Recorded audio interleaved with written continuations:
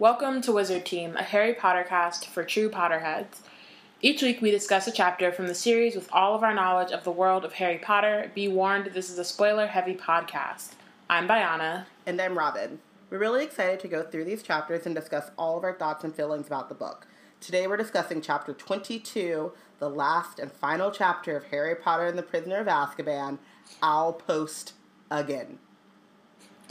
First, we have announcements and reminders. We want this podcast to be interactive and want to know your thoughts, so please feel free to tweet along with us. You can use the hashtag WizardTeam on Twitter to follow along. Have you ever wondered what it would be like to be Black at Hogwarts? Do you want to write about it? We are working on a project called Hogwarts BSU, a collection of stories, fan art, etc., illustrating what it would be like to be a Black Hogwarts student. If you'd like to submit, check the website for guidelines. You can also see some of our amazing previous submissions. We just had a new one, so make sure to check out the great things that people have been coming up with for Hogwarts BSU. Love our blog, love Wizard Team, have a few extra galleons lying around. Please consider becoming a patron, starting with Goblet of Fire, so that's in like 2 weeks. We will be video recording the Wizard Team episodes, and patrons will have access to those videos. So if you're paying $5 or more per month, you can get the video the Tuesday before the episode drops. And then if you're at the $10 a month or more tier, then you can get the link to watch us record live. So if that's something you're interested in and you want to see our pretty faces. And our weird facial expressions, then you can do that. And if you want to support us, but don't have the funds to do so, and even if you do, you should just rate and review us on iTunes. Because that'll. We also are now available on Google Play. So if you're looking for another way to listen to Wizard Team, you can check us out there and rate and review us as well, if that's a thing that you can do on Google Play.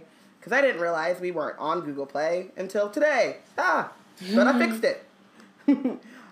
So also subscribe to our newsletter. Most weeks we send out nerd news and links about what's been going on. So if you want to be in the know, be sure to subscribe. Go to blackgirlsnerdout.com. This Saturday, only a couple days from now, we will be live tweeting Harry Potter and the Prisoner of Azkaban, the movie. You can join us at 6 p.m. Pacific time / 8 p.m. Central, 9 p.m. Eastern, as we watch the movie, and you can use the hashtag WizardTeam and HPPOA to tweet along with us. I'm very excited about this. I've done my waiting! About 8 months of it. 8 months of it. It's been 8 months. It's been less than that, but still. So make sure to follow us on Twitter at WeBlackandNerds. Like us on our other social groups, or our other social media platforms, Black Girls Nerd Out, and join our Wizard Team Facebook group. We have really great conversations in there. There's some really cool things that are shared and talked about without that pesky 140 character limit. Cool. Potter news. 1. Harry Potter is coming back to the theaters for 1 week only on IMAX, starting tomorrow. We realize that doesn't give you a lot of time, but you probably saw it on Twitter, and we're timey-wimey, and the news dropped after we recorded the last chapter. So that's what it is. So it's kind of like a promo for Fantastic Beasts. So there you get in addition to watching the movies, the Harry Potter movies, you get a first look at Fantastic Beasts, and then they're doing in-person appearances in LA and in London. So if you are in those two places and decide that you would like to see the cast of Fantastic Beasts, you should do that. That would be cool. You can go to IMAX.com / Harry Potter, and then you can see where the movies are playing. Yeah, I think you have to buy tickets. I don't know if you have to buy tickets beforehand or not, actually. Sorry. Probably like any other movie. One thing I would like to kind of touch on, but I don't want to go too deep into it because we have a chapter to go through, but it seems very strange to me, again, how closely they are tying Fantastic Beasts to Harry Potter? Harry Potter. It's weird. In which case you could say, from the maker and creator of Harry Potter, we bring you Fantastic Beasts and Where to Find Them. And you get all of that same street cred without having people be confused about what it is they're about to see. Or, if you're a Potterhead like us, be hesitant about how closely this is going to tie into Harry Potter, and a little bit of Keep the Secrets Cursed Child-dom is just now going into kind of a fanfic type of thing. Like, again, I don't know how many times we've said it, but let these 7 books live alone. Harry's story is complete, great, and built from the world. The world is very rich. There are tons of stories that you can tell in that world. Kind of like Star Wars. You know, they got Clone Wars. They have Rogue One coming out. They're not, you know, some like people are mentioned it's connected or whatever. in terms of like timeline, but like it's not. They're not name dropping everyone from the last series just because. Exactly. They're doing it only if it like has some kind of like weight on the and on the story. And then it's weird because I'm really thinking right now. Thinking of Star Trek, where it's like very like not every single episode of Star Trek Voyager are they mentioning Star Trek The Next Generation, and not every episode of Star Trek The Next Generation were they mentioning Star Trek the original series. It was like if it made sense. Plus, there are a lot of winks and nods to other things, but it didn't. They didn't lean so heavily on the thing that came before it, and I think that's like the funny thing is that when Fantastic Beasts was announced as like a thing that was going to happen, it was like they were really adamant about being like, it's not a prequel, it's not connected to Harry Potter. Other than that, it's in the Wizarding World. But now it's like the theme song is Hedwig's theme. Why? That makes no sense. Every time I hear Hedwig's theme and the Fantastic Beasts signal come up on the thing, it kind of makes me mad because I'm like, this doesn't feel right. That's not actually what it is. So they could have had a different score for that. They really could have. And then at least a different theme. Like the little mentions of Dumbledore. Yeah, Dumbledore is like 100,000 years old, so yeah, he'd be there. But like at the same time, it's not totally necessary. And then the mention of Grindelwald again makes no sense. Yeah.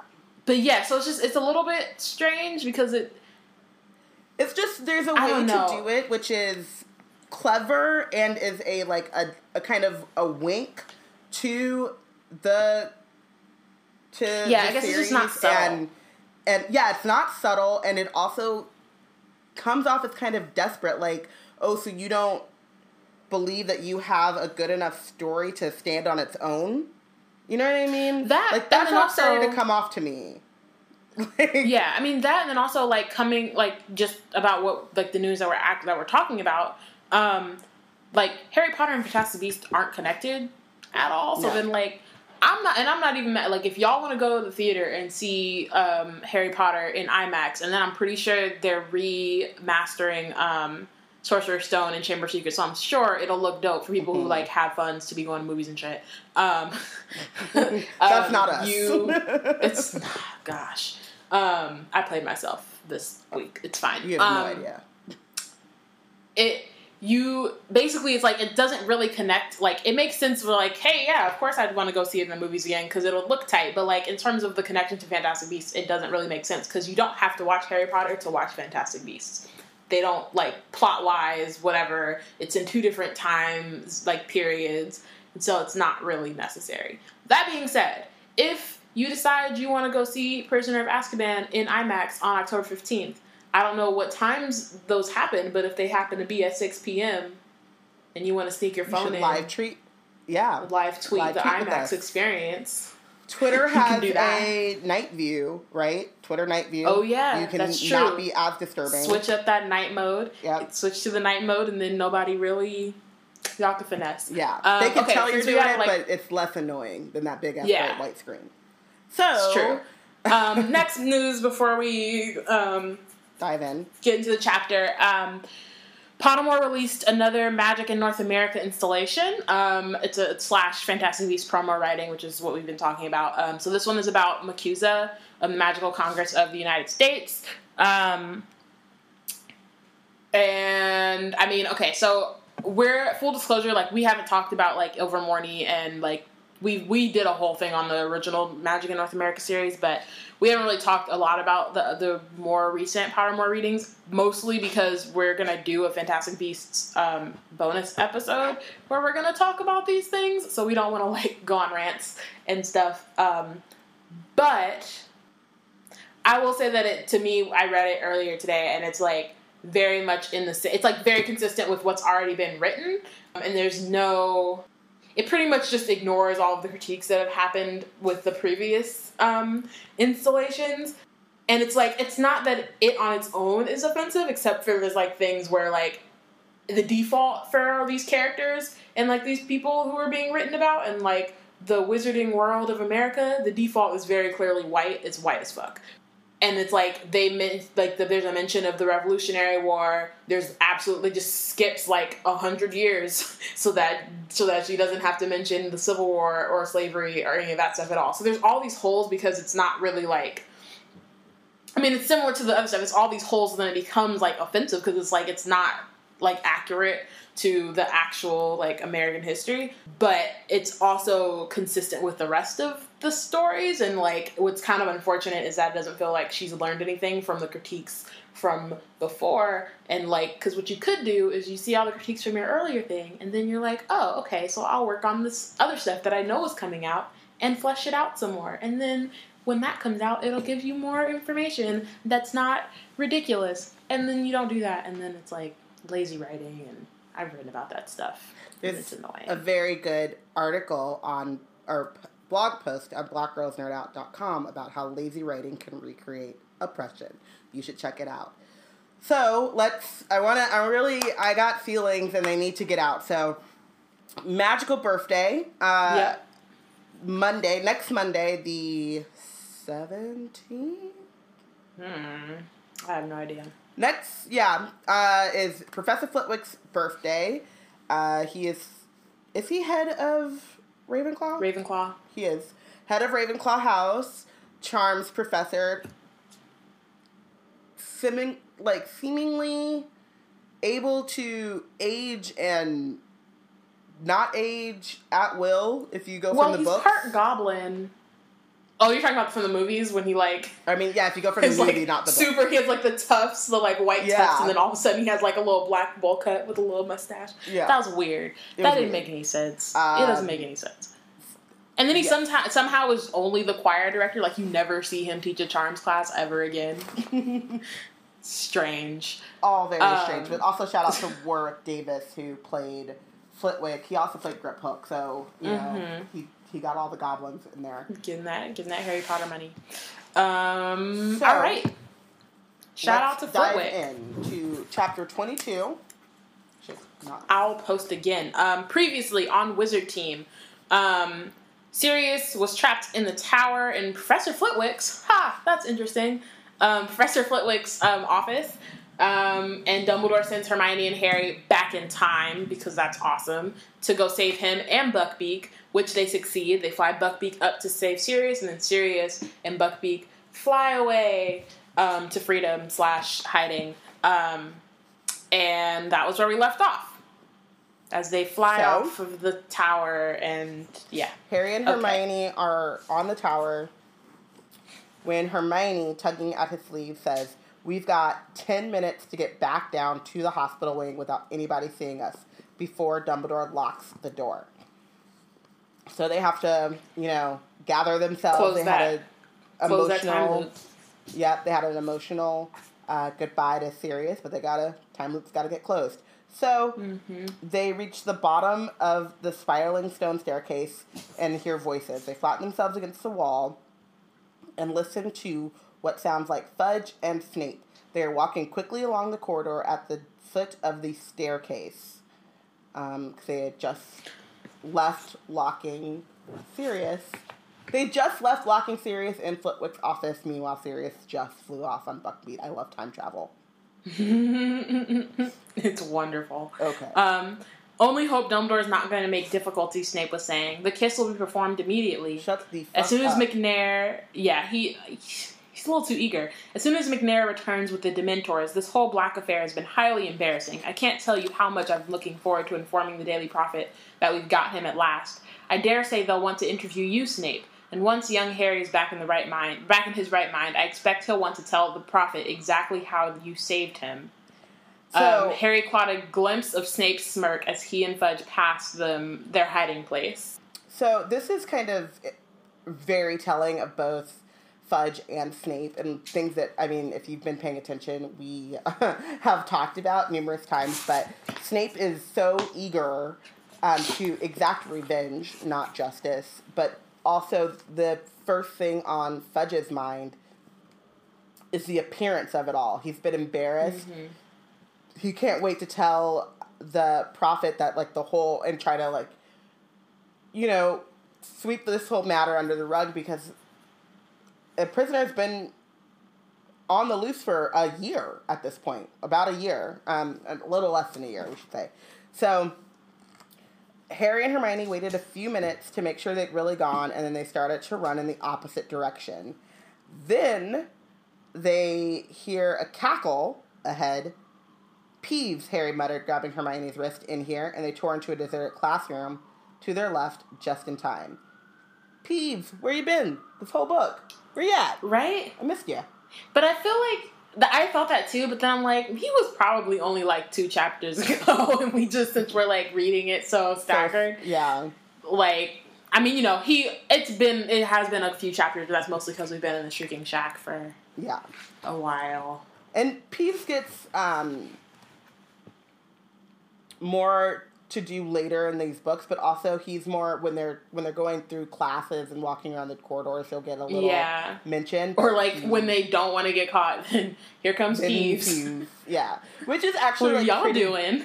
Pretty great to kind of think about when you're doing something wrong, or something that you don't want everyone else to know about, and inevitably, like, something comes up to, like, put you on blast, and you're like, oh. Mm-hmm. And that is Peeves' function at Hogwarts Castle. For sure. Oh, he's horrible, whispered Hermione. I bet he's all excited because the Dementors are going to finish off Sirius. 3 minutes, Harry. So they wait until Peeves leaves. Hermione, what'll happen if we don't get back inside before Dumbledore locks the door as they're running? Harry, why would you ask that in that moment? Because they're in shape. There. They're in shape, and so they there's no way. Talking while running is like, people who do that are hella irritating. Wow. But that's not, I was just asking in that moment, if you're like rushing, focus on getting there. Why are you all of a sudden thinking like all the bad stuff that could happen? Or are you just wondering what would happen? Like, well, because he has idea what has been going on for the past 6 hours. Actually, but I'm saying that kind of stuff. He really expected Hermione to answer that question as they're running to go save. Like that just seems like a bad time. Yes, it's just bad timing. Also, again, like I said, he has been confused for the past 6 hours, which is actually the same 3 hours he's had to go through twice. Starting with, what would happen if the dog grabbed Ron by the leg and dragged him under a tree? I don't know, Harry. It probably turns out that he's an escaped convict. Oh. Well, you never asked that question. No, I know. I'm just saying, like, he's like confused. We talked about. I get it. There's been weird things happening. I know. So go with it at this point. It's been 6 hours. You know shit's getting weird. You know shit's been weird. Just move on with it. You know you got a deadline. Don't ask about the deadline. Just rush to just finish. Finish first, and then you can ask your questions. Hey, Hermione, what would have happened if we hadn't made it? Oh, bruh, you don't even want to, like, okay. But not, like, in the middle of the thing. Yeah, well, I think it's also a matter of, if we don't make it and we don't close this time loop, do we blink out of existence? Does everything that we just did And that's not a question to ask while you're running. Okay. So, anyway. Not, like, it's a good question for, like, theorizing and thinking through later, but, like, in the moment, and especially running. I also hate running, in case y'all didn't know. But, like, it doesn't seem like the right time. I would love to know. It's not a bad question. It's just not the right time. I would love to know from Wizard Team what you guys think would happen if they didn't close the time loop. That would be awesome to think about. Yeah, I think we should talk about that in the Facebook group and online. Ooh, we have a new member and I need a question. Never mind, got it. Perfect. Boom. So anyway, they creep along the corridor. They can hear Dumbledore. The door opened. Dumbledore's back appeared. I'm going to lock you in. It is 5 minutes till midnight. Miss Granger, 3 turns should do it. Good luck. Which I love when they just copy word for word what he said earlier. Mm-hmm. Dumbledore locked up and with a wide smile appeared under... And the wide smile appeared under the long silver mustache. Well, he said quietly. We did it, Harry said breathlessly. Sirius has gone on Buckbeat. He beamed at them. Well done, I think. Yes, I think you've gone too. Get inside. I'll lock you in. And they closed the time loop. Right there, right? They left. It's lit. Yep. So they left and they walked back in a moment. So they go to their beds. Madame Pomfrey comes in. It's like nothing changed. Nothing happened. I also love that even though it's not how it happens in the movies, Ron is like, but how did you, because that is how my brain would work if I saw that too. Because this is like the closest. That's how my brain worked when we keep the secrets, saw a cursed child. They were doing some weird witchcraft on that stage. And I was like, but y'all were there. But y'all were just there. I think I figured out how they did it. But anyway. I think they had a time turner. A real one. No. Anyway. I feel like that's the most logical explanation for what happened in that play. But it really isn't. Like production-wise. Because that was some... I figured it out. That was some stuff. But okay. I don't want you to tell me because I'd rather think that they used the real life time turner. I know you would. I'm not going to tell you. So Madame Pomfrey comes striding in. Did I hear the headmaster leaving? Am I allowed to look after my patients now? She's just still... She's angry about it because don't come into her hospital and tell her... That's her jurisdiction.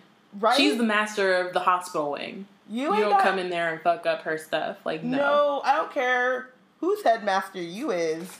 This is Poppy Pomfrey's hospital wing. I got work to do. Mm-hmm. So she was in a very bad mood, obviously. She stood over them, making sure they ate their chocolate. Harry could hardly swallow. Madame Pomfrey heard their words. How do they work? Sorry. Harry and Hermione were waiting, listening, their nerves jangling, and then they hear a distant roar of fury echoing from somewhere above them. What was that? Said Madame Pomfrey in alarm. Now they could hear angry voices growing louder and louder, and she was staring at the door. Really, they'll wake everyone up. What do they think they're doing? Harry was trying to hear what the voices were saying. They were drawing near. Do we want to, you be Snape and I be everyone else? Sure, I'll be Snape. Oh, God. Okay. He must have disapparated Severus. We should have left someone in the room with him. When this gets out... He didn't disapparate. You can't apparate or disapparate inside this castle. This has something to do with Potter. Severus, be reasonable. Harry has been locked up. Bam. Bam. The door of the hospital wing burst open. Fudge, Snape, and Dumbledore came striding into the ward. Dumbledore alone looked calm. Indeed, he looked as though he was quite enjoying himself. Fudge appeared angry, but Snape was beside himself. Out with it, Potter. What did you do? Professor Snape, shrieked Madame Pomfrey. Control yourself. Basically, be cool, fam. What are you doing? No fam there. Be cool, bro. No fam. Be cool, stranger. See here, Snape. Be reasonable, said Fudge. The door's been locked. We just saw. They helped him escape. I know it, Snape howled, pointing at Harry and Hermione. His face was twisted. Spit was flying from his mouth. You Calm gotta chill. down, man. At the point where spit's flying from your mouth, that's when you have to stop and take a moment of introspection. Yes. And think you're... I feel like that's the word think of about your Wizard Team. choices. I think we said chill was for, like, this book. I think introspection. I feel like everyone needed a moment. To think about their choices. Sit and think about their lives and their choices. Here? Like, What literally role did all you of play them. in this predicament? In this... Yeah. and just sit in your truth, and then communicate with someone else. I feel like that was what needed to happen. That reminds me of when Ami was like a baby, and she got into the like tea drawer and she pulled all the tea out, and I said, "You sit in your truth. You sit there. What did you do? Why did you do it?" And she looked at me and I was like, "You think about it. Why?" Because it's just sometimes you just need that moment to just be like, why am I here? How did I get here? How did I get here? So, Fudge barked, "Calm down, man. You're talking nonsense," which you are. You don't know Potter. He did it. I know he did it. That will do, Severus. Think about what you're saying. This door has been locked since I left the ward 10 minutes ago. Madame Pomfrey, have these students left their beds? Of course not, said Madame Pomfrey, bristling. I would have heard them. Well, there you have it, Severus, said Dumbledore calmly. Unless you are suggesting that Harry and Hermione are able to be in two places at once, I'm afraid I don't see any point in troubling them further. Dumbledore is such a troll. Such a troll. Like, you didn't have to be like, unless you knew. Because I feel Snape probably knows that Hermione's using a time turner, right? I feel like the heads of the houses probably would know, even if it didn't affect them. It just seems like they would have more, like... He would know because she doubled up on potions. Remember? Did she? Potions and... Oh, yeah, she did at the same time. But I think but everyone also knows that, like, she is forbidden to use them for anything besides her classes, and as much as... She wouldn't. Without Dumbledore telling her to. Exactly. But, as much as Snape is a problem, I still think that, like, he wouldn't imagine that she would break that rule. I mean, unless Dumbledore's over here trolling. He's over here gaslighting Snape low-key, and it's hilarious. Yes. He's just like, unless they're at two places at once, Dumbledore, you know they were. Stop it. That's rude. Yeah. I love it. So Snape... go ahead. Oh, Snape stood there seething, staring from Fudge to Dumbledore, whose eyes were twinkling behind his glasses. Snape whirled about, robes swishing behind him, and stormed out of the ward. Fellow seems quite unbalanced, said Fudge. I'd watch out for him if I were you, Dumbledore. Oh, he's not unbalanced. He's just suffering a severe disappointment. Okay. He's not the only one, puffed Fudge. The Daily Prophet's going to have a field day. We had Black cornered, and he slipped through our fingers yet again. All it needs now is for the story of that hippogriff escape to get out, and I'll be a laughingstock. Well, I'd better go and notify the ministry. I mean, can we just acknowledge really quickly that Fudge got foiled by two 13-year-olds? I mean, beyond that, can we acknowledge that in Fudge's mind, even though I don't even know really if it's, but a mass murderer who was spotted multiple times at this castle, got away, he has killed 13 people, and he is still on the loose, and you're worried about the papers? Like, if he really was Voldemort's right-hand man or whatever, this escape is, like... far scarier than... This is serious, right? Like, you're like, oh, he's got some magic that we don't even know how to deal with. Mm-hmm. He's just slipping out of rooms, locked doors, like, castles, half dead, right? Like... He was all, like, he just was surrounded by 100 Dementors, so unconscious, we leave for 10 minutes, and dude figures out a way to get out of here. The Dementors dipped. Where did the Patronus come from? We don't know. There's lots of questions that need to be asked if we are indeed still following after notorious mass murderer Sirius Black.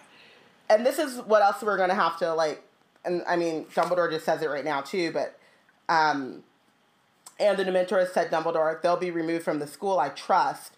Oh yes, they'll have to go, said Fudge, running his fingers distractedly through his hair. Never dreamed they'd attempt to administer the kiss on an innocent boy.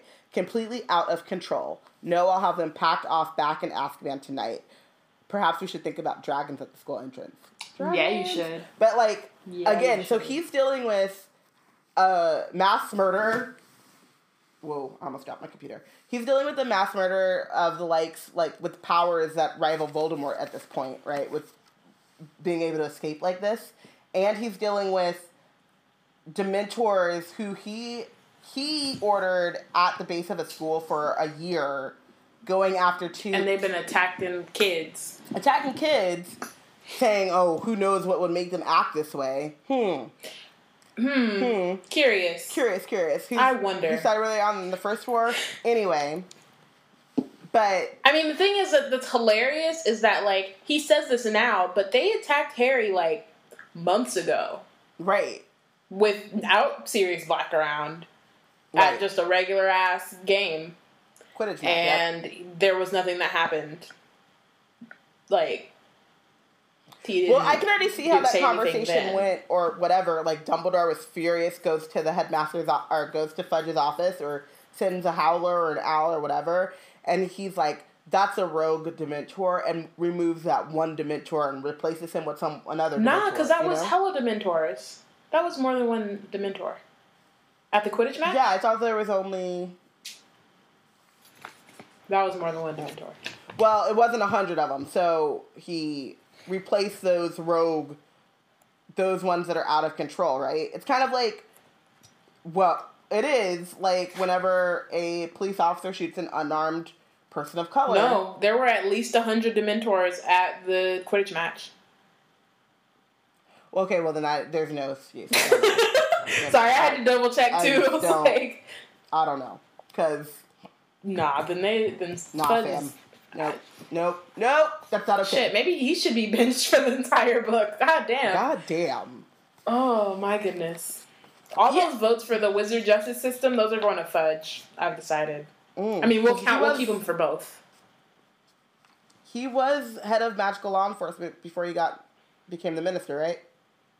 Wasn't he working in law enforcement when they got Black? No, that was Barty Crouch. Oh.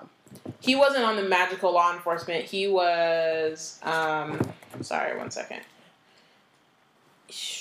That's the Marauders map, right? Yeah. Yeah. He, Was it the Marauders map, or is it earlier when they're doing... No, it's in the Marauders map because it's when Harry's, not supposed to be in... Oh, yeah. What's it called? And he is. Yeah. He was...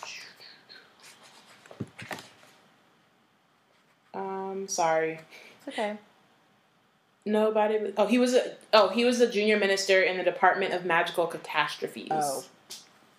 Okay.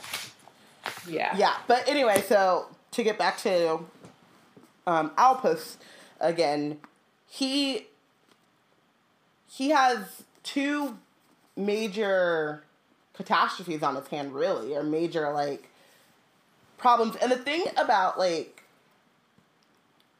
cover-ups or scandals or whatever, especially in terms of governmental scandals, is that he's worried about seeming incompetent but the root cause of seeming incompetent is the fact that you have out of control Dementors that you ordered to be in the presence of children, who don't know how to defend themselves, right? Like, Harry is probably the only one in that school who is not a teacher who can conjure a Patronus at this point. And then you have a dark wizard, a seemingly alleged dark wizard with powers that you can't even begin to understand, escaping right underneath your nose, and you still believe he's out to get Harry. But no, let me go figure out what I'm going to tell the Daily Prophet. That's what's most important right now. And then the fact that he's actually innocent. Yes. Like, on top of that, Sirius didn't even do it, so... just a freaking, like, it's a hot mess. It's a hot mess. Anyway, let's get to happy things. Perhaps we should put a dragon at the school entrance. Hagrid would like that. So would I. We know. But we don't get dragons outside the entrance, but we do get dragons next book. So we do get dragons. There is a low moan from the other end of the ward, and Ron has woken up. Oh, Fudge and really quick. Dumbledore and Madame Pomfrey all left. Oh, okay. Yeah, real quick. Something I realized as I was listening to the last episode that we didn't. Ron was knocked out because he got stunned or whatever by Pettigrew. It wasn't his leg. It was the curse. Forgot about that. So that's part of the reason why he's like not conscious. Yeah. So because he didn't have Alan Rickman Snape to protect him. Because regular Snape was knocked the fuck out. Yes. So, after Fudge and Dumbledore leave the dormitory, Madame Pomfrey hurried to the door and locked it again, muttering angrily, and she heads back to her office. Ron wakes up, and he groans, "Harry, why are we in here? Where's Sirius? Where's Lupin? What's going on?" Harry and Hermione look at each other. "You explain," said Harry, helping himself to some more chocolate. One thing I think bears notice, too, is that oh, he's rubbing his head, yeah, because he got stunned, is that they do get locked in to the door, and that is weird to me. I don't know if it's like, Ron's been, they actually think they're confunded, so they're locking them in for their own safety, right? Like, we don't want you to be confused and go try to help Black again or whatever, but it's weird to me that they get locked in in the hospital ward. Yeah. You know? They're not prisoners, but... I would say it's so that nobody will come in, but then, like, people... You can unlock a door easily, and they've been coming in and out of there for a while, so... Yeah. Who knows? Yeah. I think it makes sense for the time travel part. Yeah. Like, Dumbledore saying, "I'm going to lock you in," like, that makes sense. Yeah. But for, like, later, it, like... doesn't seem like it has a real purpose other than Madame... Well, I guess Madame Pomfrey knows, like, before Harry was trying to, like, leave. So maybe that is what it is. Yeah, maybe that's what it, just, it's a way to keep them... I'm assuming you can't just Alohomora your way out of there. But... Maybe, I don't know. Because one of the things I was thinking about, this is kind of sad, but, like, when people get older and they have, like, Alzheimer's, dementia, and stuff like that, you do end up locking them in or locking them out of places because they tend to, like, confused tend to wander around. And so you'll get a lot of, like, you'll see some news reports sometimes about elderly people that get lost because they've gotten confused and they've left in the middle of the night or they've done whatever, and then you have to go and find them. So that was my initial thought, was that Snape saying, they've been confunded, so therefore that's why. But... it's an interesting thing to think about, that they get locked into the hospital wing, even without the time travel part. So, Harry, Ron, and Hermione leave the hospital wing at noon the next day to find an almost deserted castle. The end of exams meant that everyone was taking full advantage of another Hogsmeade visit, but neither Ron nor Hermione felt like going. So they and Harry wandered onto the grounds, talking about the extraordinary events of the previous night and wondering where Sirius and Buckbeak were. Sitting near the lake, Harry is reminiscing about the stag when a very bleary-eyed Hagrid, mopping his sweaty face, comes up and starts beaming down at them. "No, I shouldn't feel happy after what happened last night. I mean, Black escaping again and everything. But guess what?" "What?" they said, pretending to look curious. "Beaky. He escaped. He's free. Been celebrating all night. He drunk. Still drunk. Still drunk. He was drinking so much. He's been celebrating so much that he's still drunk in the morning. Called the carryover. Good stuff. Man. "That's wonderful," said Hermione, giving Ron a reproving look because he looked as though he was close to laughing. "Yeah, can't have tied him up properly," said Hagrid. "I was worried this morning, mind. Thought he might have met Professor Lupin on the grounds, but Lupin says he never ate anything last night." "What?" said Harry quickly, which was smart. Yeah. I mean, Hagrid wouldn't have noticed, but it was smart. But I also think that is, like, a weird, like, even if they didn't know that he was if they didn't know that he was a werewolf, that would be the proper response, right? Like, what? Like, why would Lupin eating anything have to do with anything? That's the response. But, and the reason is they don't think that anyone else knows. That's what... Other than, like, the professors, obviously. Yeah. And, like, the staff. So they know they're not supposed to know. They don't think that Hagrid knows. But then also... No, they know that Hagrid knows. Oh, they do? All the staff, Hagrid's a professor, they know. Yeah. So the students aren't supposed to know. Yeah, I think too, it's still, like, even if he wasn't being quick, like, oh, let's cover this, we're not supposed to know that, I still think it's, like, a weird,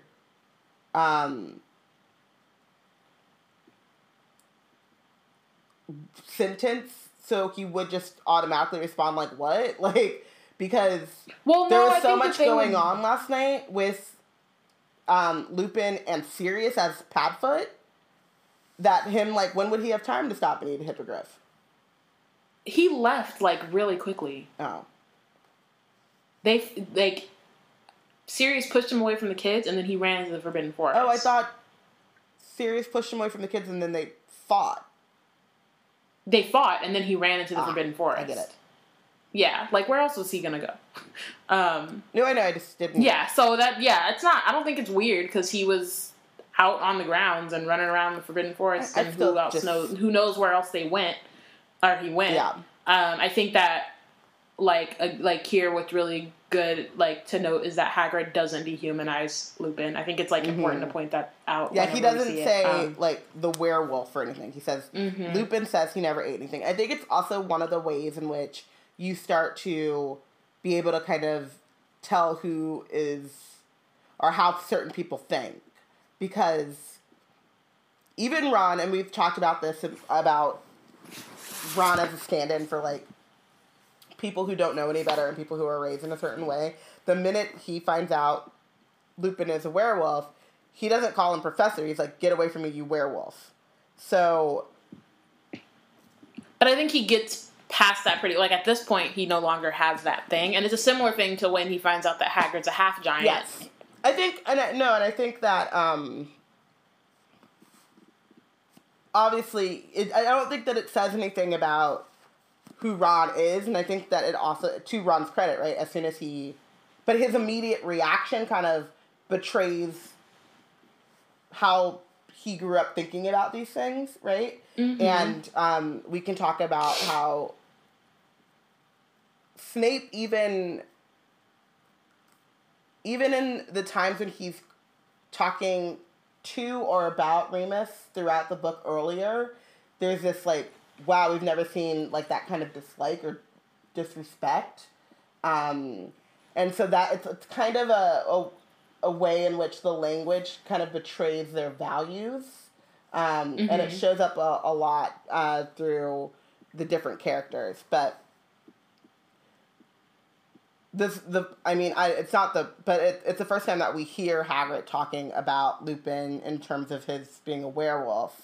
And it is, like you said, he doesn't dehumanize him.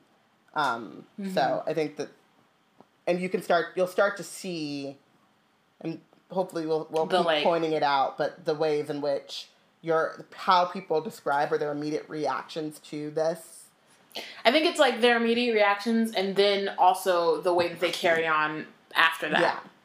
Right? So then there's there's Ron and even Hermione, who's like, well, I guess Hermione's a little bit different because she only, like, when she found out he was a werewolf, she was like, but he's still a great teacher and all that kind of stuff until she thought that he was helping notorious mass murderer Sirius Black. But we also don't really know, I mean, we can guess how werewolves are talked about in books because of how they're thought of, but, like, my assumption is that Hermione's first go-ahead is to, like, read about the characteristics of werewolves from a book and see that doesn't apply to Lupin. So... Well, yeah, but that's not what I'm saying. What I'm saying is that there are, like, different ways of reacting to people. Like, yes, but I was thinking more just, like, in general, like, different types of way that people, like, react to the other. Especially if it's something where it's like, one, you can have your, like, immediate reaction where it's, like, biased, and then you can recognize that bias and then be like, okay, so I'm not going to do that anymore, and I'm not, you know what I mean? Yeah. And then there's, like, people who have that immediate reaction and don't see anything wrong with that and are like... And follow through. Fuck it, I'm just going to keep moving on with that, like, way of thinking. And I was saying Hermione's a little bit different in that particular situation because she because she's not in the world, and I think it's the same thing with Harry if he had known earlier too, because he's not like socialized in that society. It takes more for, you hear he's a werewolf and he's like, okay, but he's been cool so far, so whatever. You know, it's like they're just different ways of like reacting to finding out about like. Really funny. So sorry to bring like politics into this, but Governor Pence from Indiana kind of went on this diatribe, proving he doesn't understand what implicit bias means, about how the cop that shot Keith Lamont Scott was black, so obviously he couldn't have implicit bias, which is like, that's not what that means at all, and that doesn't matter, right?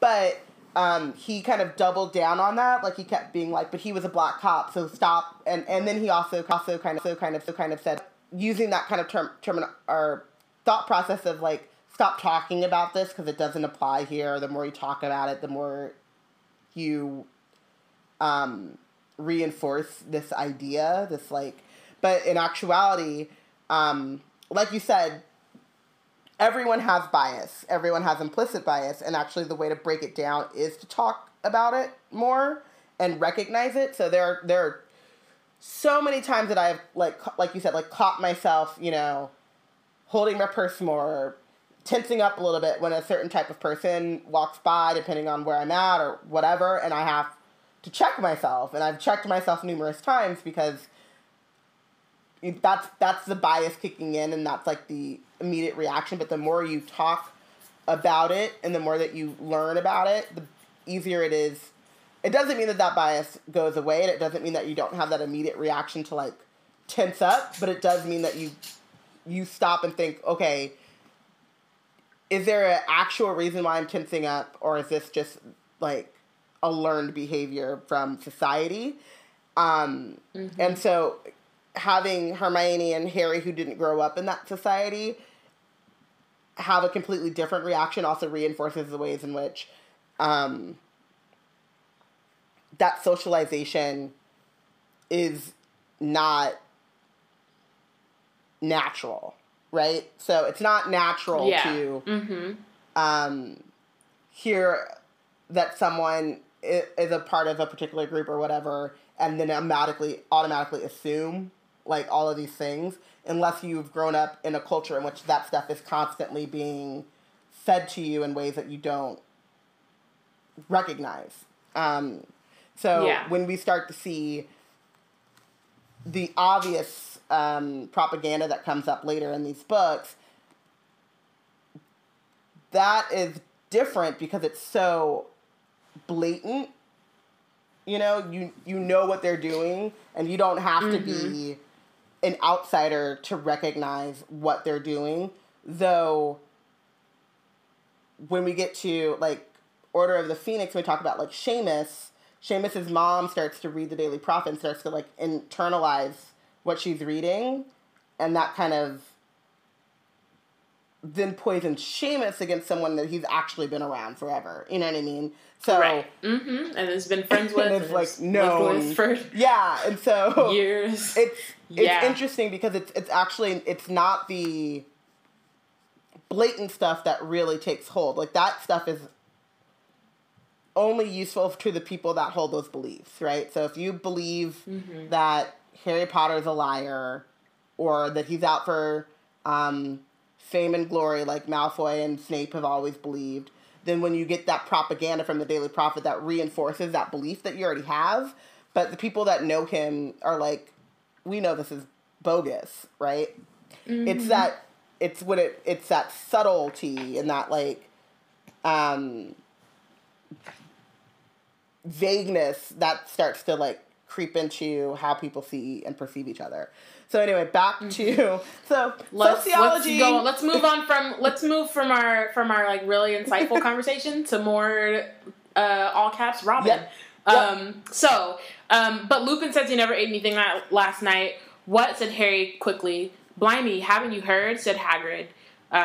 Snape told all the Slytherins this morning. Thought everyone would know by now. Professor Lupin's a werewolf, see? And he was loose on the grounds last night. He's packing now, of course. He's packing. Wait. Can I not have my feelings? Okay, you want to start there? Oh, no, there was the last part, but no, go right ahead. Because I have feelings to permeate throughout. Oh, yeah, I know. Yeah. He could have... As do I. One, he should have gotten fired. Absolutely. This goes into who's immediately. And, yeah. Immediately, he should have gotten fired. Absolutely should have gotten Snape fired. should have gotten fired. He could have gotten Lupin hurt. Because this goes into, like, the mob mentality of what's happening. And Lupin immediately, once he figures out, like, oh, I've been outed or whatever, he resigns because he knows what's coming. But they're 18-year-old, basically 17, 18-year-old, like, students who have very, like, they know magic at this point. Like, you know, they are almost done with their schooling. They're good. They're good at magic. They're good witches and wizards now, and they have strong anti-werewolf beliefs. So they could have taken it upon themselves, like, oh, we've had a werewolf here this whole time. Like, let's take care of it. Which, Remus being who he is, would probably not attack a student, even if he was under attack. But, like, that's how mob mentality stuff gets started. So he could have gotten Remus hurt. Two, like, he did that purely out of spite, which they say in a bit, but he completely disregards what Dumbledore had laid down when he started, right? Like, it was like that. And then also, can we just acknowledge that those of you who are Snape apologists and whatever, like, it's never, ever, ever, ever, ever, ever, ever okay in whatever situation to out anyone, ever. Period. There are reasons why people have chosen what they want to share with the public and what they don't want to share with the public, and it is and Snape just straight up outed Remus. And that out of spite for Sirius getting away. And like exactly. Remus didn't do shit. Remus had nothing to do with it. Like we said, he was off in the Forbidden Forest. Remus was trying to we can go back. Remus was trying to reason with him. Snape was about to attack him first. Attacked him. Remus never attacked Snape. It was, first of all, that was Harry, Ron, and Hermione. Right. And Sirius, and he wasn't helping Sirius. And when Sirius... all these things, Remus was trying to reason with him and explain what was happening. And no, I don't want to listen because I have all my feelings and I'm just going to, like, blah, and not take a moment of introspection. And then I'm going to out you because your friend escaped. We can even go a step further about how Remus had nothing to do with it. When Sirius actually escapes, Remus is a werewolf in the Forbidden Forest. He ain't got opposable thumbs at this point. How is he gonna do that? How is he gonna help? He didn't have his mind, right? Because you know he didn't take his potion. His Wolfsbane potion. You know he didn't. You know that for a fact. So, when you left, Sirius was locked in the tower. And when you got back, he was gone. But that entire fucking time, Remus ain't had nothing to do with that. So... you know where he was. He should have been fired. Absolutely. And it's just not... immediately. There's so many things wrong with it. So many things. It's just... things. It's really bad. It's bad. And you ruined this man's life because you were salty. That's privilege, bro.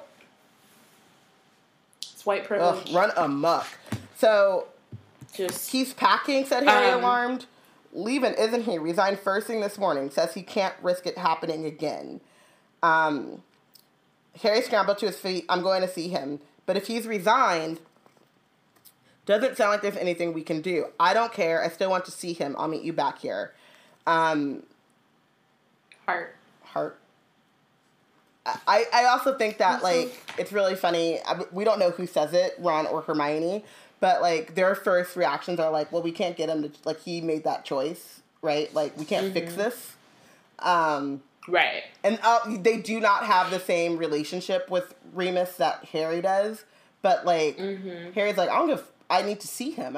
He can't just leave and we don't talk or, like, this is wrong. That's real. So, Harry gets to Lupin's office and his door was open. He had already packed most of his things. The Grindylows empty tank stood near his battered old suitcase, which was open and nearly full. He was bending over something on his desk and looked up only when Harry knocked on the door. I saw you coming, he said, pointing to the parchment, which was the Marauder's map. I just saw Hagrid, said Harry, and he said you'd resigned. It's not true, is it? I'm afraid it is, said Lupin.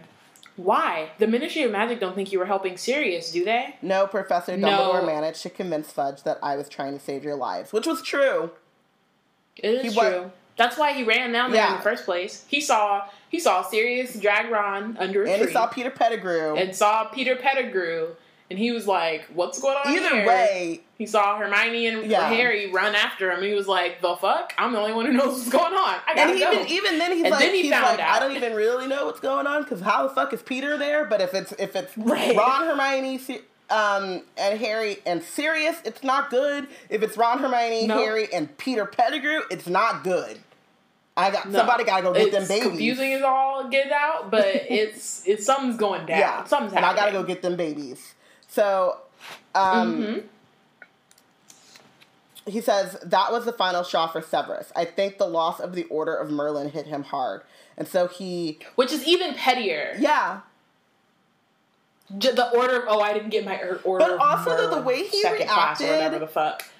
In the face of the Minister of Magic, not only did he not get his Order of Merlin, but Fudge was like, he's unhinged. You should really think about whether or not you want to keep him around children. Yeah, which you should do, Dumbledore. Since he's accidentally letting slip at morning breakfast. Accidentally let slip the fact that he's a fucking Death Eater. As if there's another breakfast. But still, yeah. Check your arm, that's son. Important. Glass houses you're not and whatnot. leaving just because of that, said Harry. Which I love. He's like, just because you're a werewolf, you just gonna leave? The fuck? That don't make no sense. Lupin you're a smiled werewolf, wryly. I'm lactose intolerant. We all got things. Everybody got problems. He's probably thinking he's like, I'm related to the Dursleys. You can't get worse than that. Come on. This time tomorrow, the owls will start arriving from parents. They will not want a werewolf teaching their children, Harry. And after last night, I see their point. I could have bitten any of you. That must never happen again. You know how that could never happen again? Take your potion. Take your potion. Snape can leave. And there's lots of precautions that can be made. But also, just that right there, I see their point. I could have bitten any of you. That must never happen again. It's like he just has a lot of guilt and he's internalized shame, and this kind of goes to again, this is what's happening in modern day and how these books are so applicable to real life. If you know about and yet, sorry, no, keep going. I can't keep going. I was going to say something so serious. I know. Keep going. Okay. I just needed to slip that in there. I feel like every time we say that, we just need to and yes. Shade. Yeah, but anyway, so if you know about the rapper Kid Cudi, he went to rehab, which I feel weird calling it rehab, but that's what we call it, for depression and suicidal thoughts. And he wrote this explanation, kind of, about it. And there was so much shame in there. He said sorry so many times, and he talked about how he wasn't able to handle it. And it was very much, you could, as someone who has dealt with these things, you could hear the internalized shame of it all. And I have also been called out when I spoke to my healthcare provider. I feel, whatever, y'all, this is weird. I'm going to hear this on iTunes and be like, I shouldn't have said this, but whatever. Team. Face or whatever. But there are so many times that, I had, my doctor tell me, you will never do that because you were so worried about doing that. Does that make sense? I have a very big fear of becoming a burden to other people and not taking care of myself and having others take care of me. It's a big crux of my anxiety that at some point I won't be able to handle life. And not only in that not being able to handle life section, that's bad enough, right? But then on the other side of that, you need money to survive. So if I'm not able to handle life and I'm not able to work, then I am living off of the kindness of family or friends or whatever. And I'm very worried that that will happen to me and I will take advantage of people. And so a lot of times, and I have to tell myself this all the time when I get, like, that kind of fear is that the fact that that is such a trigger of anxiety for me means that I'm going to fight 10 times harder than someone who doesn't even think like that to make sure that doesn't happen because I'm so scared of that happening. Because that, you know what I mean? It's like the clowns. Yeah. Like I told my brother, I'm telling everybody, like, as soon as a clown is spotted in the Bay Area proper, because they just spotted one in San Jose, that's too close. That's too close. But as soon as one of them motherfuckers get spotted in Oakland or San Francisco, I'm not leaving my house. Fuck you. I'm inside. We in here. I ain't going outside. Yeah. So, I don't know what the point of that was, but it was, I don't know where the clowns came from. Well, you were talking, yeah, the clown. I got it in my head there. Tangent. It's fine. Train of thought. It tied in somewhere in there. Yeah. But yeah, no, you were just talking about, like, the shame of, like... Yeah, and so Remus and, like... That... Oh, so what I'm saying is, like, I'm very vigilant about that, right? So the same, like, with the clowns, right? Like, the moment I see them, I'm very vigilant. Like, that is a thing that I am not participating in. So, unlike Fenrir Greyback, who does not give two shits if he bites someone. No. Like, not even... No. In fact... He puts himself in those positions. Right? And, like, this was an extreme situation on all accounts that put Remus in that position to possibly bite Harry, Ron, or Hermione. But that was an extreme situation because Lupin is so vigilant about not putting himself in that situation. And yet, he's not able to reconcile that. So he's like, it might happen again. Really? You might find out that your friend who you thought was dead forever is alive and a rat and is with your other friend who should be in Azkaban and they're like 10 feet away from you and there's 3 students nearby. That'll happen again? I don't think so. I hope not. I don't think that's going to be a regular occurrence. I mean, you decided to stay in Hogwarts. These books? I mean, we know, but you know. True. Yeah, who knows in Hogwarts? That was a weird-ass night. It was such a weird night! It was a weird ass night. And what's really funny is that, like, while they know, it's really funny because it's like, it's one of those things where, so like, Sorcerer's Stone, nobody knew about the Sorcerer's Stone until, like, Harry and them went to save it, and then it became a big story. And then, like, Chamber of Secrets, that was a big deal, and so, like, the whole time. For this, like, nobody knows what really happened. They just know that Sirius Black was caught, and that Lupin is a werewolf. Yeah. Like, that's it. Like, he was caught and escaped, and they don't know, like, they don't know about Ron getting dragged into the tree. They don't know about, like... Pettigrew being alive. Like, there's so many, like, moving pieces, time travel. There's just all this shit that went down last night. Everybody else was asleep. And in actuality, only Ron and Hermione and Harry know, and Dumbledore, I guess, know all of that. Because... exactly. Remus doesn't even really know that they went back in time and helped, you know what I mean? And, like, Sirius doesn't... Well, no, I think he might know that. I mean, I'm sure he knows that Sirius is gone. Yeah. Like, because he's about to tell him. But at this moment, like, Remus... I can't remember, yeah. You know, the people involved, don't even... People got pieces, yeah, exactly. They only know kind of pieces of all that Snape nonsense. Doesn't even know, and that's why he should keep his goddamn mouth shut. About other people's business. Shut the fuck up. Just shut up. That. Just shut up. You're the best defense against the dark arts teacher we've ever had, said Harry. True. Don't go. Lupin shook his head and didn't speak. And he said, from what the headmaster told me this morning, you saved a lot of lives last night, Harry. If I'm proud of anything, it's how much you've learned.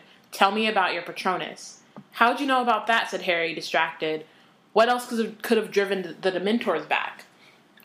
So Harry told Lupin what happened. When he'd finished, Lupin was smiling again. Yes, your father was always a stag when he transformed. You guessed right. That's why we called him Prongs. Really quickly, what's funny, like, I noticed the way that they, like, talk about the anime guy in this one, where they're like, he was always a stag. I was always a dog. I'm like, are there anime guys that can turn into multiple animals? Because that would be cool, but then also, I'm curious. Just the way that they phrase it.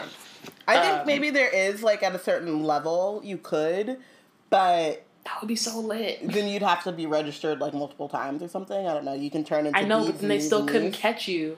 Yeah. They couldn't catch you, bro. So That's awesome. I would want to do that. You would never see me. The other thing, though, is I'd be off the grid. last chapter it talked about James's Patronus being a stag, but that's clarified here. We don't really know what James' Patronus was. Harry's Patronus is a stag because of James's Animagi. Like, that's the... No, but James's Patronus is a stag. Yeah, we do know that, right? But how do we know that? Mm-hmm. Is that... I'm not sure if it was explicitly said in the books, but it's definitely, like, canon. All of them...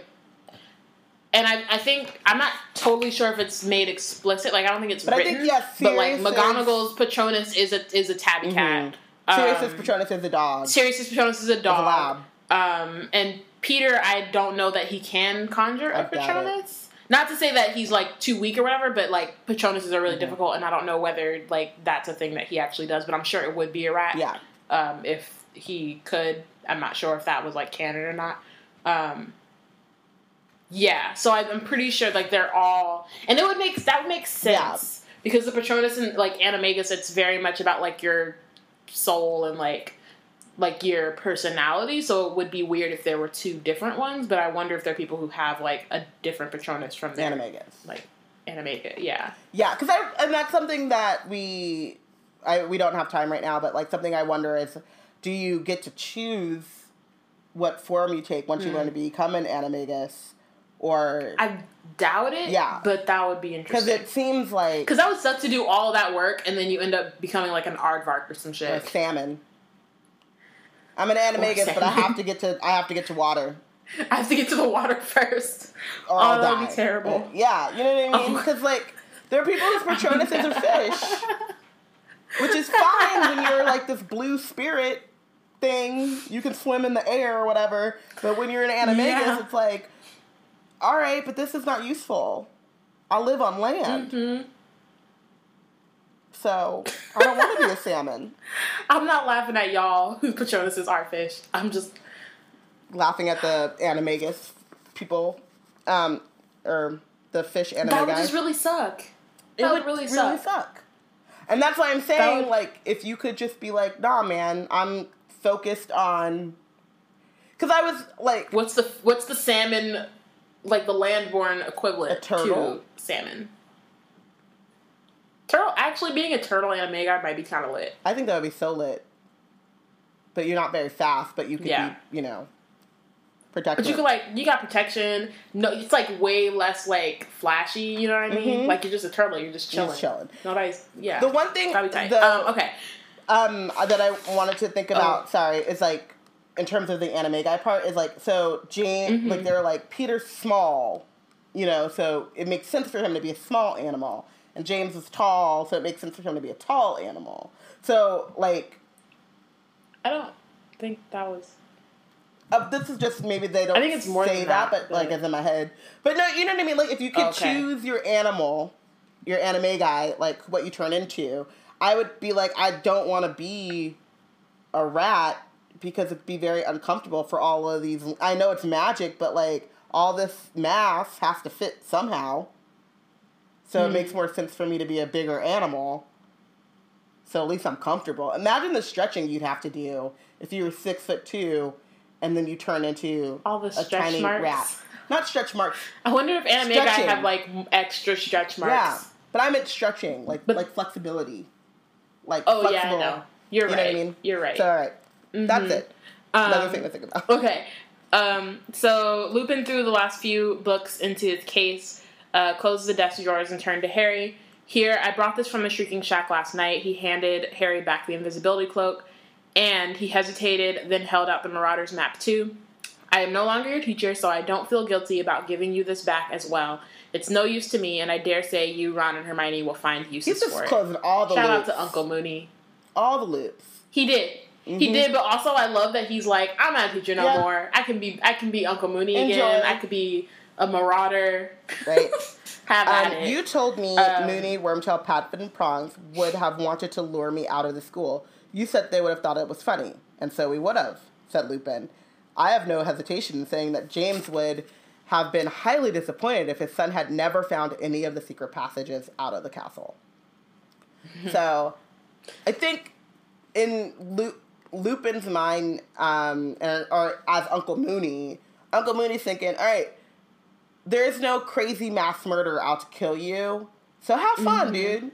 Like, you're just, live it up. You're only facing all of the regular dangers of Hogwarts, which is a lot, but it's not like so we all did it. Yeah. We cool. You don't have a werewolf friend, so it's less than my homies had. Yeah. Like, you don't, but you also don't have a notorious mass murderer after you, and so exactly. Do it. At least not for another year or so. Oh man. So Dumbledore comes in. He didn't look surprised to see Harry there. Your carriage is at the gates, Remus, he said. Thank you, Headmaster. So Lupin picks up his suitcase and the empty Grindylow tank. Well, goodbye, Harry, he said, smiling. It has been a real pleasure teaching you. I feel sure we'll meet again sometime. Headmaster, there's no need to see me to the gates. I can manage. Harry had the impression that Lupin wanted to leave as quickly as possible. So sad. It's really sad. Goodbye then, Remus, said Dumbledore soberly. Lupin shifted the Grindylow tank slightly so that he and Dumbledore could shake hands. Then, with a final nod to Harry and a swift smile, Lupin left the office. He's so, eager. It's the last time we see him for another book. I know. Let's not think about it. Tears for Remus. We got 9 months until Remus again. Let's not think about it. We always have the good times. I'm sorry. Makes me sad. There aren't very many good times, but we have them. So it's true. Remus, though, I think it's worth noting, is eager to leave because he knows it's only a matter of time, and he knows he's about to do the walk of shame through the castle. Nobody's there. I'm saying luckily most of the people are in Hogsmeade. He doesn't want to he wants as few eyes on him as possible. And he just wants to disappear. We still have a couple of weeks left until the end of school. So he's also I don't think it's a couple weeks, but yes, we have time. I mean, they still have some time. Exams have ended, but they have some more class work, right? So I don't know. I don't know how this works. I don't know either. But yeah, but he's gone. He's oh, my secret's out. I'm out.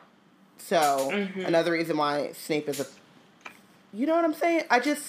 The worst. It didn't make any difference, said Harry bitterly. Pettigrew got away. Didn't make any difference. It made all the difference in the world, Harry. You helped uncover the truth. You saved an innocent man from a terrible fate. We're getting peak Dumbledore in these next couple of pages. Terrible. Something stirred in Harry's memory, greater and more terrible than ever before. Professor Trelawney's prediction, which is hilarious, right? That it makes hella sense, but it's that prediction kind of kicked off this whole thing, but it was so early on, and it was very vague and prophecy-y. It kind of, it's not a word, but though it's Dumbledore's about to say it's true, but it's kind of when her fake predictions, right, where Pansy or whoever is she said someone will be leaving us, and and that something terrible will happen. Lavender, yeah. You only think about it after it comes true. Exactly. Right? Yeah. You said he would have completely forgotten if it was a phony. They're not talking about all the time she saw death coming and Grimm's or whatever, but they are going to talk about the 2 times that she got something right. Exactly. Professor Dumbledore, yesterday, that's the other thing. That only happened yesterday. That was a weird-ass night. God damn it. That they went through twice. That literally, the prediction happened yesterday. Imagine how exhausted Hermione is. Right? She's been doing this shit all year. I'm exhausted. And it happened yesterday. Tired, man. Yeah. That was a long-ass night. It was a long night. My goodness. So much went down. When I was having my divination exam, Professor Trelawney went very, very strange. Indeed, said Dumbledore. Stranger than usual, you mean? It's almost summertime. Dumbledore's I'm over it. Yes. So then Harry explains what happened, and asks, was she making a real prediction? Dumbledore looked mildly impressed. Do you know, Harry? I think she might have been. Who'd have thought? That brings her total of real predictions up to 2. I should offer her a pay raise. Chill. No chill. That I love that part, but now I just want, like, it just occurred to me that there's some shade that should be thrown to Dumbledore in this moment, because this is a great moment. No, but he's to explain to Harry. Oh yeah. You mentioned he and in the Order of the Phoenix, when he goes through the whole, like, this year this happened and this year and this happened or whatever, like, this was like this is the time where he should have said something, because one, there's a direct connection between Trelawney, and it's two predictions, and two real predictions. The first one is about Harry. So you mention it, you might as well just keep on going, and, like, Harry's not going to ask because there's so much, like, he's had a long night that's just happened, and he had a long-ass night. And, I mean, I guess also in that moment, maybe you don't because he's had a long-ass night, but I think that in this moment he can handle it, especially because the two predictions are kind of, like, connected. Yeah. And so, yeah, I definitely think that, like while the last two books, when, like, there are moments where he could have, I don't think he should have. But this moment, I do think, is, like, definitely a moment where Dumbledore could have explained and also what the fuck is going on. Just divorcing the fact that he's talking to Harry, he just basically admitted to a student that he knows he's hiring a fraud. Mm-hmm. Like, he knows that she's a fraud. So, like you said, like, I feel like Harry doesn't have follow-up questions because it has been a long night and so much stuff is going on, and it's just like, now is not the time, or his brain can't. If Hermione had been there, she would have been like, so Dumbledore, so why is she here? So I think... I don't get it. Exactly. And I think that had Harry been able to kind of unpack all of the things that had happened and compartmentalize and be like, wait, 1 second. So you mean to tell me that you know she's a fake? All that time she's been scaring me about the damn Grim? Right. So... telling me I'm gonna die? I mean... And so this goes two ways. It's like the pro... I mean, I guess this is not a pro. It's two cons. It's like, one, you're bad-mouthing a teacher in front of a student, which I think is... It's always rubbed me the wrong way. Like, you're bad... Like, when Snape did it about Lupin, even when McGonagall does it about Trelawney as well, it's like, you kind of lessen the authority of a teacher when you... Well, she tries, at least. Does she? Yeah. She's just... I think she does the... she does. I'm not gonna... Because she I can't actually say nothing says... nice, so I'm just not gonna say anything. She actually says... She says... Sorry, I love going back in these books. Talons and Tea Leaves. It's earlier. She says, I'm not one to speak ill about my fellow teacher, but... She said, she was like... if it were not for the fact that I never speak ill of my colleagues, and then she breaks off before she goes off. She's like, okay, all right, Minerva. Stop there. Introspection. Minerva showcasing what everyone else needs to learn, which is knowing when Minerva and Remus, that's why they're the best professors. Yeah, so... I mean, Sprout and Flitwick are cool, but that's just because they never get into that space where they need to do that. They be minding their own business. I'm going home. I'm good. Everybody else doing all this extra stuff. For what? How could Dumbledore take this so calmly, Harry thought. But I stopped Sirius and Professor Lupin from killing Pettigrew. That makes it my fault if Voldemort comes back. This is another thing, is like what you're talking about with like why he should have. This was a good moment to explain all of it. He does explain why it's not his fault, but like this was always destined to happen. Like whether or not Pettigrew helped Voldemort come back, like he was going to come back, and this is like it's kind of like in Dark Matter. There should be a better analogy than something that half of the people probably haven't watched, but they talk about how like it's most like seeing the future isn't really seeing the future so much as it's like seeing predictions, and based on all available knowledge, like this is the probabilities of what's going to happen. But there are moments where like what does he say, the brother, he says like there are moments where the future is more flexible than other moments. Doctor Who, fixed point in time. Yes. Times that are in flux.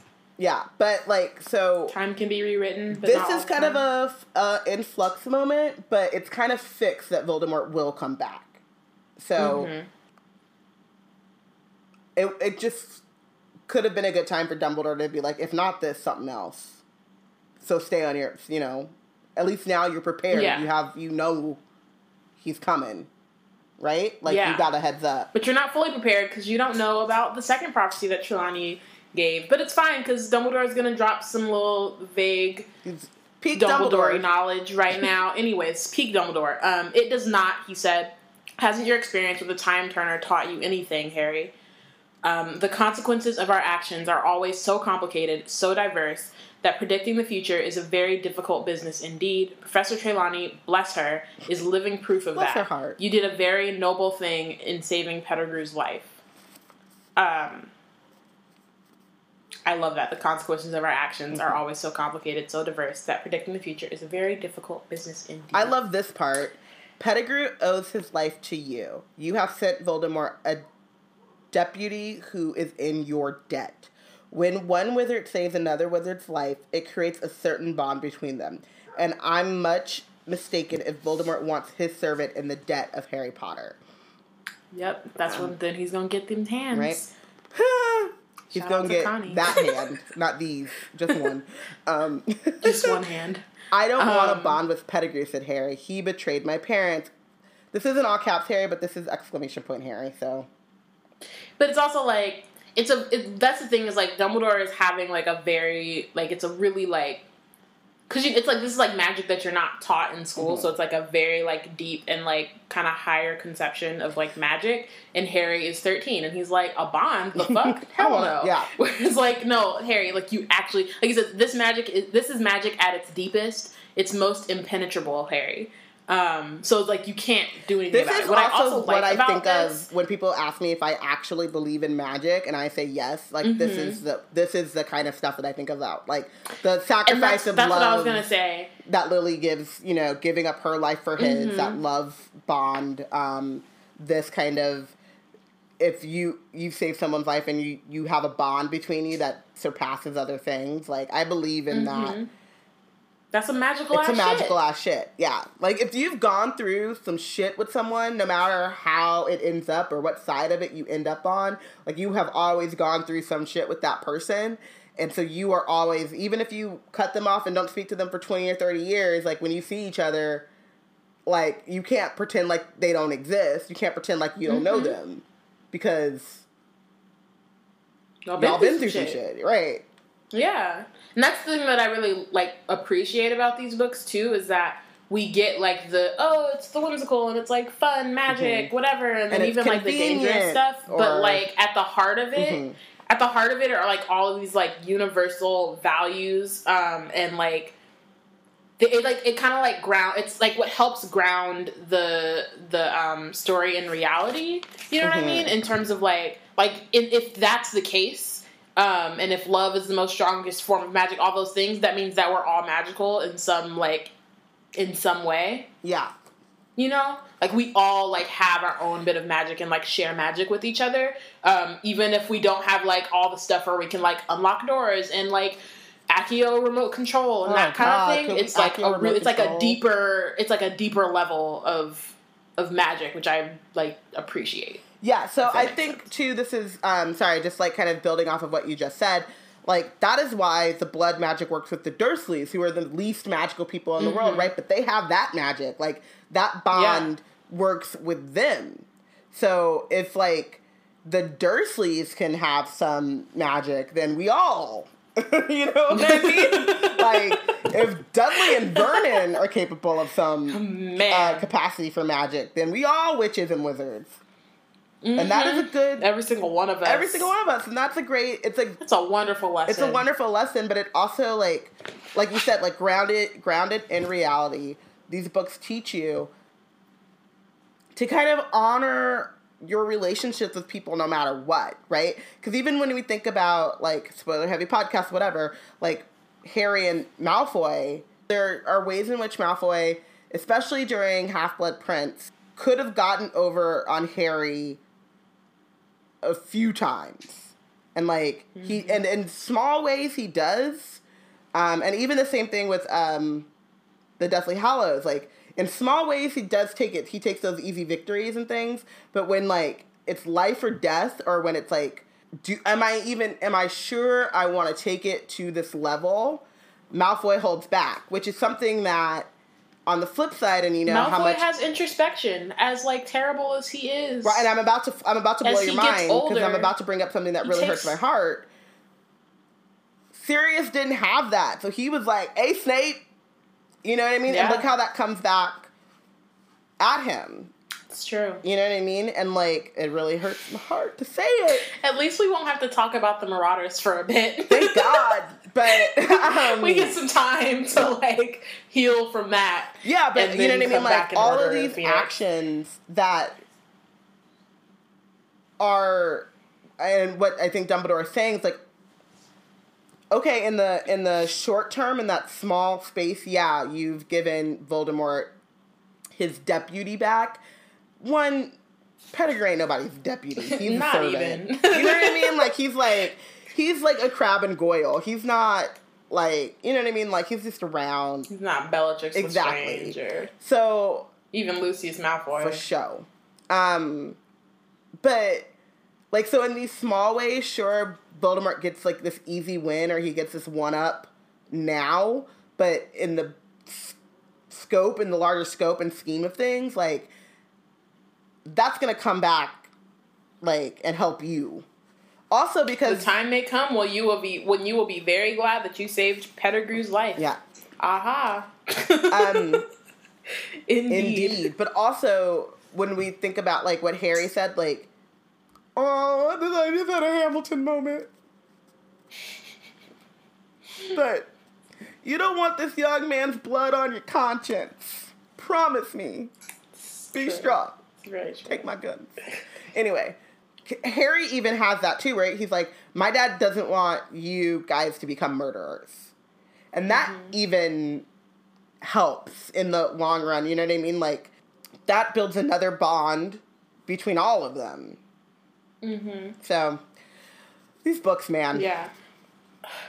I knew your father very well, both at Hogwarts and later, Harry.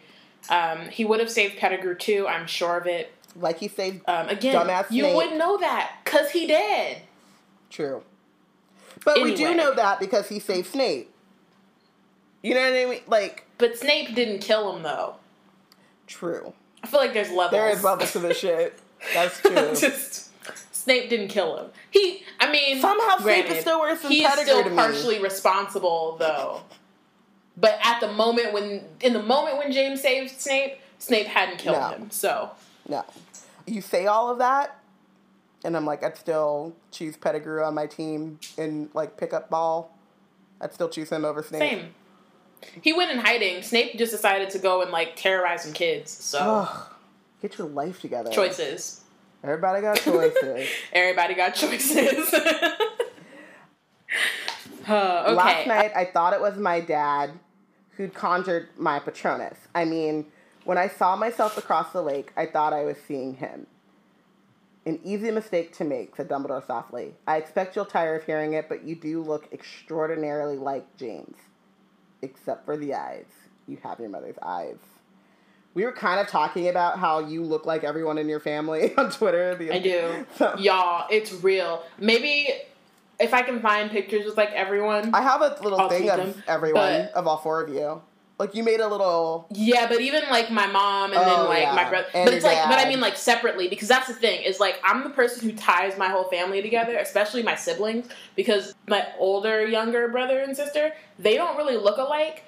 But then when I'm there, it all makes sense. Mm-hmm. You know what I mean? I look like everyone in my family, and they don't all... Look like each connect. other. It's weird. It's really weird. Yeah. And my brother is literally a clone of my father. Like, there have... been times when people who haven't seen my dad in a really long time will, like, do a double take, which is actually saying a lot about my brother because, like, you look so bad that people think that you a 50-plus-year-old man. Get your life together. I don't think that's what it is. Do something. Get on a treadmill. Join a gym. I don't know. People think I look like my mom. I don't look however old she is. No, I know, 47. but I'm just... Let me shade my brother. I've been mistaken for my mom by my brother. Like... But that's... Your mom is I don't even know how many times. In her beauty. Okay. Sorry. It's true, though. I have a thing for my... It's fine. It's a glimpse into my future. Yeah. That's one thing that I know will be happening. I mean, my dad looks good, but he's still... Our actions may be complicated and diverse, not whatever. Predicting the future may be difficult or whatever. But my genes... They forever. Are pretty set in stone. They legit. I was watching Nova. My grandparents are in their late 70s. They look 50. They look 50. I'm winning. Yeah. My parents too. Like, so my dad, he looks good. He's a good looking dude for his age. Yeah, he doesn't look but like he's in his he's gray. Well, yeah. If he's shaved, he wouldn't look like he's in his 50s. Yeah. But anyway, so my brother, I'm sure, has the Harry Potter, but he don't have my mom's eyes. My brother is literally a clone. Like, he gives, like, even when they sit on the couch, they do, like, when they're hanging out together, they do, like, similar movements at the same time, and they're not even looking at each other. It's weird. It's gross. I don't understand it. It's a thing. They sigh the same. Like, how? Ill?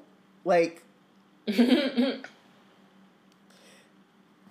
I think that it's, like, one thing to hear you look like your parents when...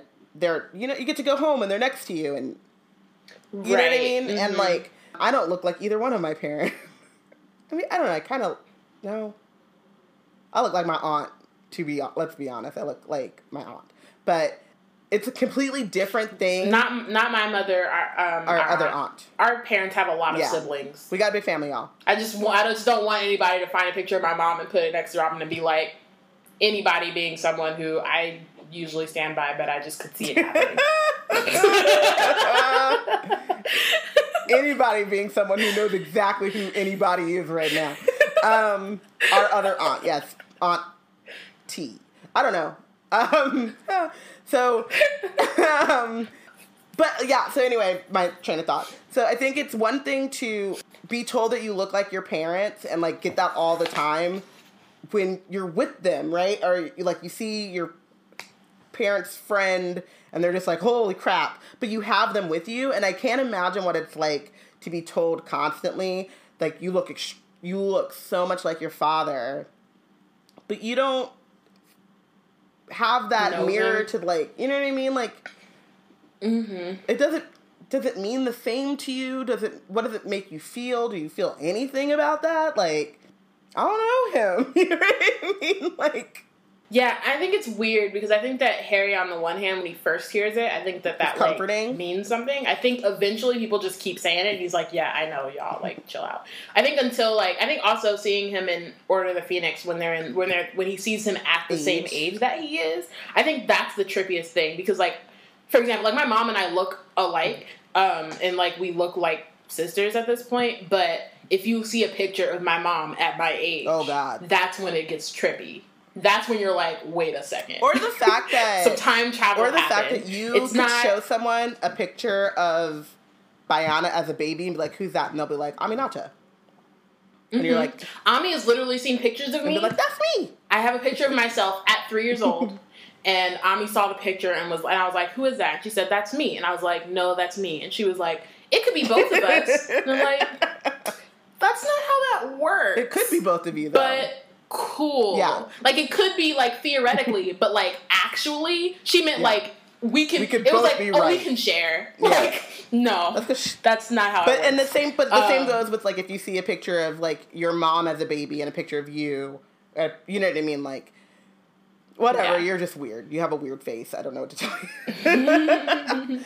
But, yeah, so I think that, like, it is both sweet and incredibly emotionally taxing, I think, to have that thrown in your face. You know what I mean? Like, and Dumbledore definitely is meaning this in a positive, like, reassuring way. And I think this might be the first time we've heard it. No, because I think... I'm not 100% sure. No, because I think even Uncle Mooney tells him this earlier. No, I think he just says that he looks like him, but not like the mother. I don't think it was this whole phrase. Oh, okay. I'm not 100% sure, and we should probably keep going. So, but yeah, I think this might be the first time that the full thing has been said. Yeah. So yeah, it was stupid. It was stupid thinking it was him. Harry muttered. I mean, I knew he was dead. You think the dead we loved ever truly leave us? You think that we don't recall them more clearly than ever in times of great trouble? Your father is alive in you, Harry, and shows himself more plainly when you have need of him. How else could you produce that particular Patronus? Prongs wrote again last night. Dumbledore. But I think that that's really, like, an amazing lesson. And again, like, steeped in reality. We've talked about the ways in which, like, these things show up, but that translated into the real world is very true. Like, in your greatest times of trouble, who you are and how you've been raised and the things that the people who have had a large influence on you, they really show up. Like, if you've ever, like, been mad or whatever, and then you're like, oh, what, mama? Like, where did that, you know what I mean? Like, you, like, end up channeling someone who, like, has been very, like, formative to you. But there have also, like I said, on the flip side, like, there have been times that I've done something or I made a face or something, and my family have been like, whoa, you look like this person, or that was totally something that this person would say, who I'd never even met, but they were, like, they're an ancestor, a family member, you know what I mean? So, like, there are a lot of times that I've been told that I favor my great-grandmother, but I never met her. I've seen her in pictures, and most of the time, it's not how I look particularly. It's like the expression or something I've said or something I've done. So, I think it's very powerful to think, like, you carry your history and your ancestors and those people with you at all times. And so in both ways, like, they show themselves in you when you need them the most, but also, like, you need to honor that. You know what I mean? So. Ashe. Last night Sirius told me all about how they became Animagi, said Dumbledore, smiling. An extraordinary achievement, not least keeping it from me. And then I remembered the most unusual form your Patronus took when it charged Mr. Malfoy down at your Quidditch match against Ravenclaw. So you did see your father last night, Harry. You found him inside yourself. And Dumbledore dropped the mic. So did. Leaving Harry to his very confused thoughts. He was like, I'm out. Think on that. He was probably like, I outdid myself. I should just leave it there and quit while I'm ahead. Yep. I'm not gonna top that. I'm gonna go. No. Dumbledore out. Nobody at Hogwarts knew the truth of what happened the night Sirius, Buckbeak, and Pettigrew had vanished except for Harry, Ron, Hermione, and Professor Dumbledore. As the end of the term approached, Harry heard many different theories about what really happened, but none of them came close to the truth. Malfoy was furious about Buckbeak. He was convinced that Hagrid had found a way of smuggling the Hippogriff to safety. Percy, meanwhile, had much to say on the subject of Sirius's escape. If I manage to get into the Ministry, I'll have a lot of proposals to make about the magical law enforcement. He told the only person who would listen, his girlfriend Penelope. So, I was like, he's not wrong. Like, there's lots of reform that needs to happen with the magical law enforcement. What's unfortunate is that when we do see that Percy ends up just kind of, like, assimilating into that culture as opposed to actually making changes. He falls in with the status quo. But the sentiment there is not false. Also, though, it's funny that he makes that assumption that still thinking the worst about Sirius and not about the magical law. Like, he's thinking about them as being incompetent, rather, instead of them actually being... I mean, and they are incompetent. I mean, it is incompetence, but it's just, like, in a different way. Yeah. I mean, but I also think they're incompetent, but they're also... there's a little sinister to, like, lock someone...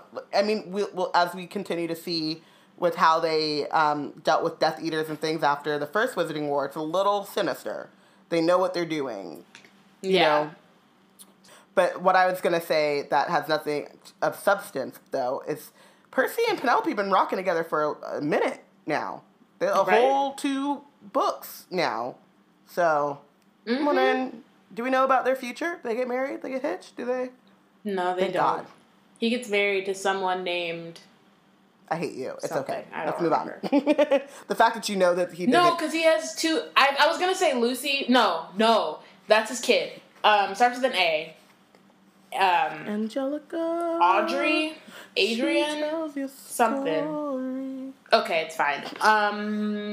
So the weather was perfect, so the atmosphere was so cheerful, and Harry had never approached the end of a school year in worse spirits.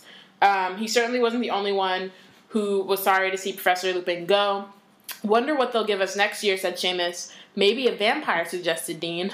Oh, Dean. I also, though, love the idea, though, that Dean, at least, is, again, goes back to, like, not being raised in the world, but it's like, but the dark creatures know the most about dark creatures. We learned a lot. Right. You know what I mean?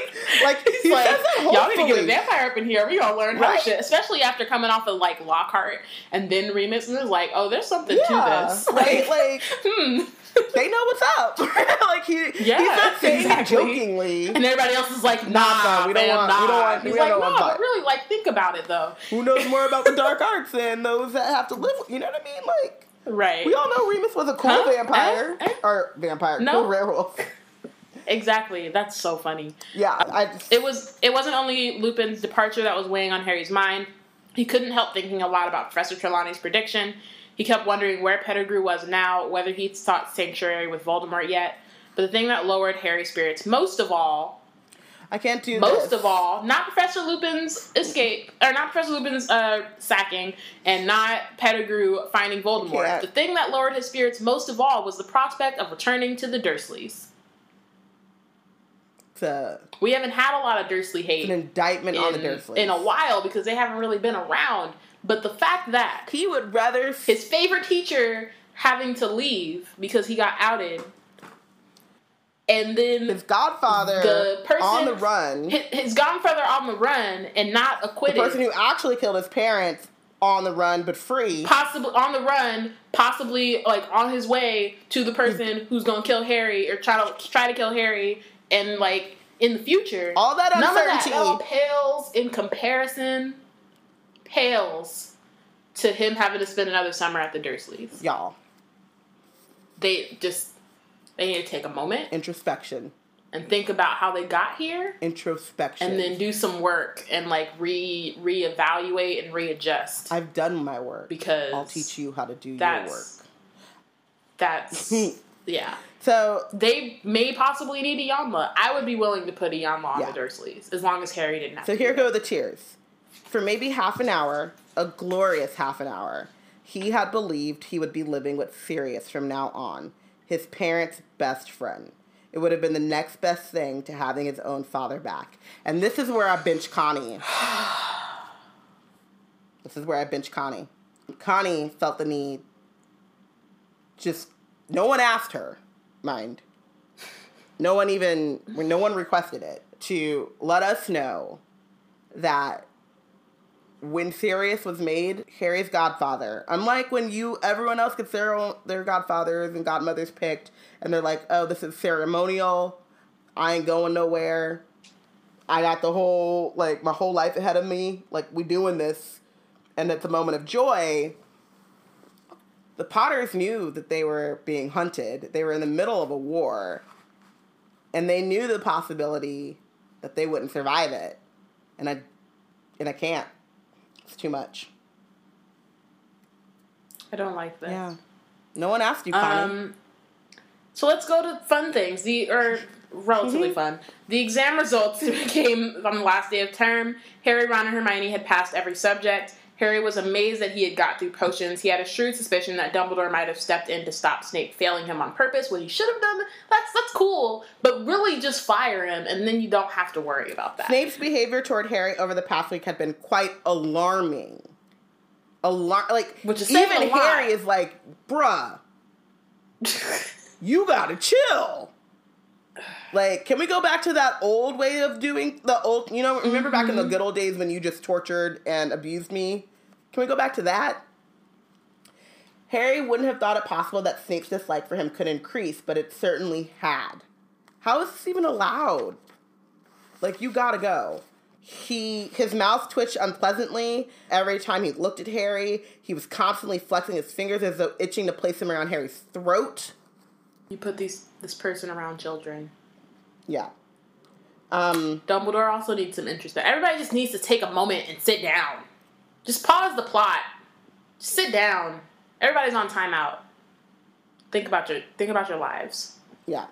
Please. So, Percy got top grade newts, and Fred and George had scraped a handful of owls each. Gryffindor House, thanks to their spectacular performance in the Quidditch Cup, won the house championship for the third year running, which meant that the end of the term feast took place amid decorations of scarlet and gold, and everyone at Gryffindor table, they were loud and didn't have no goddamn Harry chill. even managed to forget the journey back to the Dursleys the next day as he ate, drank, talked, and laughed with the rest.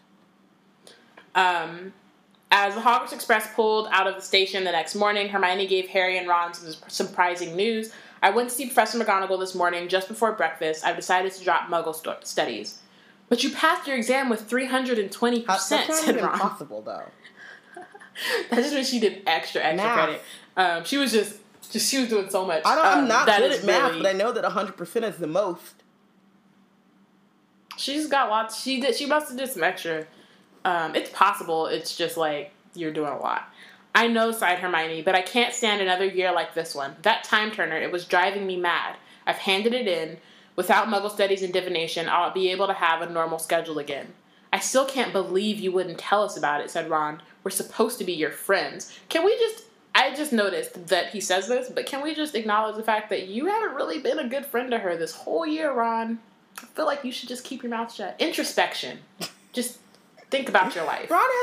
Think about how you got here. That's the motto of this episode. Ron is because not particularly a great friend to anyone at any particular time.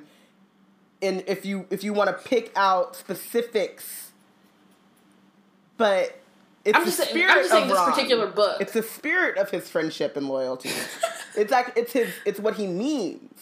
If you want to pick out where most of the discord and stuff in their friendship comes from, where it stems from, yeah, he got younger sibling syndrome. Like, whoa, it's kind of ridiculous. But the spirit, he's a lot. He's high maintenance. But you get your money's worth in the end. He's a good friend in a lot of ways. I just feel like him saying that in this moment didn't make sense in relation to how he's been acting in this particular book. I feel like he should just let that go. Introspection. I promised I wouldn't tell anyone, said Hermione severely. She looked around at Harry, who was watching Hogwarts disappear from view 2 whole months before he'd see it again. Oh, cheer up, Harry. I'm okay. Just thinking about the holidays. Yeah, I've been thinking about them too, said Ron. Harry, you've got to come stay with us. I'll fix it up with Mom and Dad, and I'll call you. I know how to use a Feliton now. A telephone, Ron. Honestly, you should take Muggle studies. Ron ignored her. It's the Quidditch World Cup this summer. Hey. Aha. How about it, Harry? Come and stay. We'll go and see it. Dad can usually get tickets from work. Yeah, I bet the Dursleys would be pleased to let me come, especially after what I did to Aunt Marge. It's the first Marge thing we got since way, way, way earlier. Yeah. Since, feeling considerably more cheerful, Harry joined Ron and Hermione in several games of Exploding Snap, and when the witch with the tea cart arrived, he bought himself a very large lunch, though nothing with chocolate in it. Can't relate. I underlined that just for you. I can't relate. Harry, what's that thing outside your window? Said Hermione, peering over his shoulder. Harry turned to look outside. He stood up to get a better look and saw a tiny owl carrying a letter that was much too big for it. Pig! I read that too. Harry quickly pulled down the window, stretched out his arm, and caught it. It felt like a very fluffy snitch. Aw, Pig. Harry picked up the letter. It was addressed to him. He ripped open the letter and shouted, "It's from Sirius!" Also, though, wait, I want to go back because I skipped something that doesn't seem important, but it's kind of funny. Hedwig clicked her beak with the sort of dignified disapproval at how Pig was handling it. Crookshanks sat up in his seat, following the owl with his great yellow eyes. Ron, noticing, snatched the owl safely out of harm's way. So, he's forgiven, but he has not forgotten. No, which is valid. It's a good way to go about life. I love how Hedwig is like, this is not how owls are supposed to act. Have some chill, young one. Hedwig is like, no. Hedwig's like, I ain't talked to that motherfucker for 6 months. Cause you over here excited and shit. You got chill out. A letter? Because you got a job. Calm down. Boy, I went off to Egypt unannounced. Didn't tell nobody. Was just like, oh, I better go do this. Flew from Little Winging to Egypt and back. Carrying a package. Dropped it off. And an owl. Carrying a package and an owl and that owl's package. Dropped it off and was chill as fuck. You know why? Because I'm an adult. A professional. This is what I do. Over here getting all excited. And you over here looking brand new. No. Ugh. Have some dignity. Okay. It's from Sirius. What? Read it out loud. Dear Harry, I hope this finds you before you reach your aunt and uncle. I don't know whether they're used to owl post. Buckbeak and I are in hiding. I won't tell you where in case this falls into the wrong hands. I have some doubt about the owl's reliability, but he is the best I can find, and he did seem eager for the job. I believe. Because you went too fast. Sorry. Dear sir, I hope this letter finds you in good health and in a prosperous enough position. I believe the Dementors are still searching for me, but they haven't a hope of finding me here. I am planning to allow some muggles to glimpse me soon, a long way from Hogwarts, so that the security on the castle will be lifted. There was something I never got to tell you during our brief meeting. It was I who sent you the fireball. Ha! Said Hermione. See? I told you it was from him. You don't even know. Yeah, but he hadn't jinxed it, had he, said Ron. Ouch. The tiny owl was hooting happily in his hand, had nibbled one of his fingers in what it seemed to think was an affectionate way. Have some chill, fam. Crookshanks took the order to the owl office for me. I used your name, but told them to take the gold from Gringotts Vault number 711, my own. So he just opened himself up to fraud, which, you know. But I think he was also like, yo, Harry, go ham. You need something? But if it had fallen into the wrong hands, I cleaned out Sirius Black's bank account. I'm a wizarding hero, and I got all this black money. True. Please consider it as 13 birthdays worth of presents from your godfather. I would also like to apologize for the fright I think I gave you that night last year when you left your uncle's house. I had only hoped to get a glimpse of you before starting my journey north, but I think the sight of me alarmed you. I'm enclosing something else for you, which I think will make your next year at Hogwarts more enjoyable. If you ever need me, send word. Your owl will find me. I need to know how owl magic works. I'll write again soon. Sirius. This isn't owl magic, it's Hedwig. And Hedwig is listening to this and looks over at Pig and is like, see? I'm a professional. That's how you get the job done. They just know me. Harry looked eagerly inside the envelope. There was another piece of parchment in there. It reads, I, Sirius Black, Harry Potter's godfather, hereby give him permission to visit Hogsmeade on weekends. That'll be good enough for Dumbledore, said Harry. That's all he cares about. Which is hilarious because no other headmaster would take that. You mean notorious mass murderer Sirius Black? You mean to tell me that I'm supposed to just believe he's on the run and he's over here talking about you have permission to go to Hogsmeade? Nah, fam.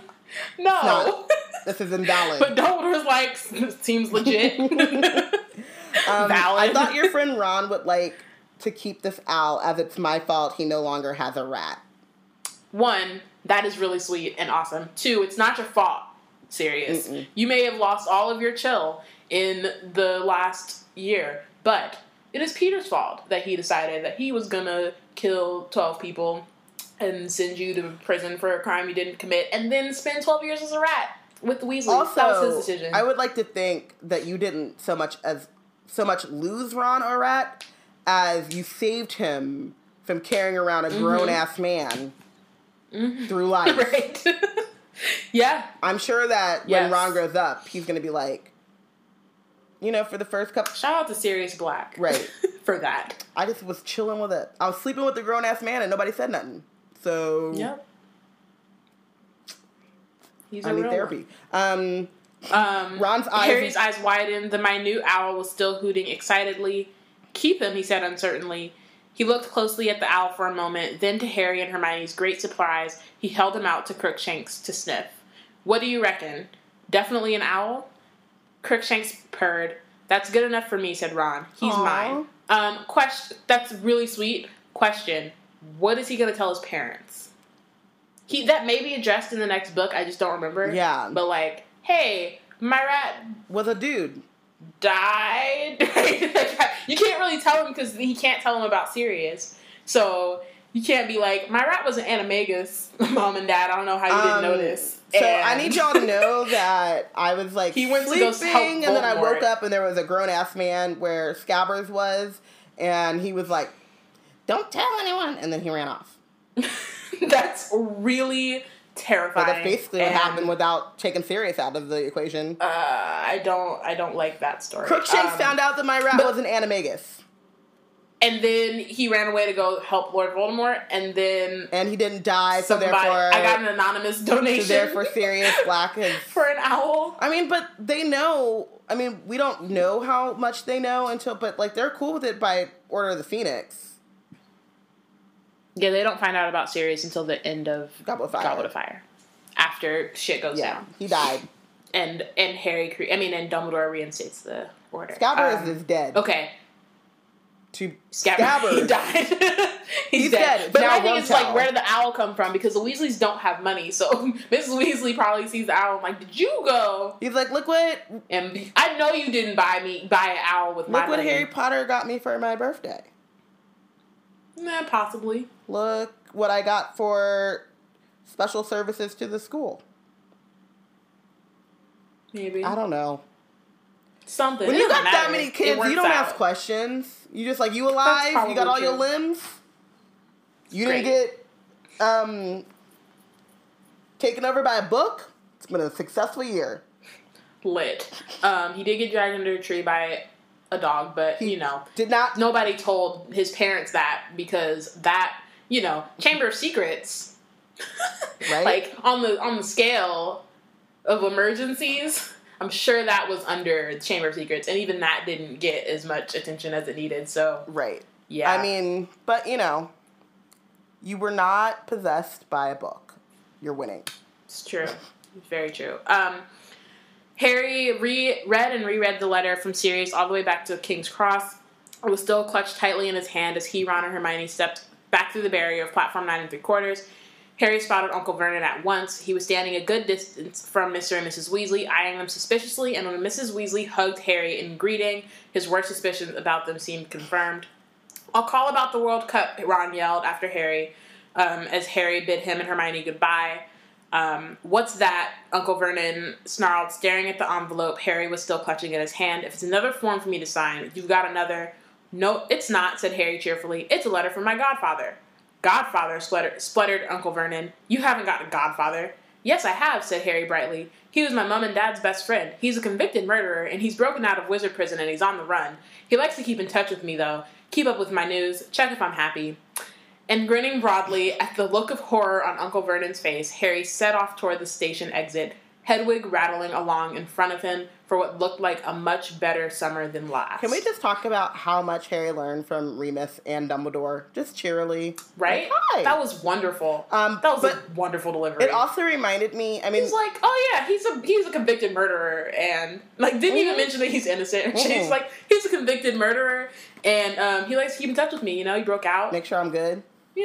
Make sure I'm cool. Yeah, I'm straight. Chilling. Yeah. But I also thought that, I mean, it's very interesting that Petunia wasn't there to pick him up as well. It's kind of telling.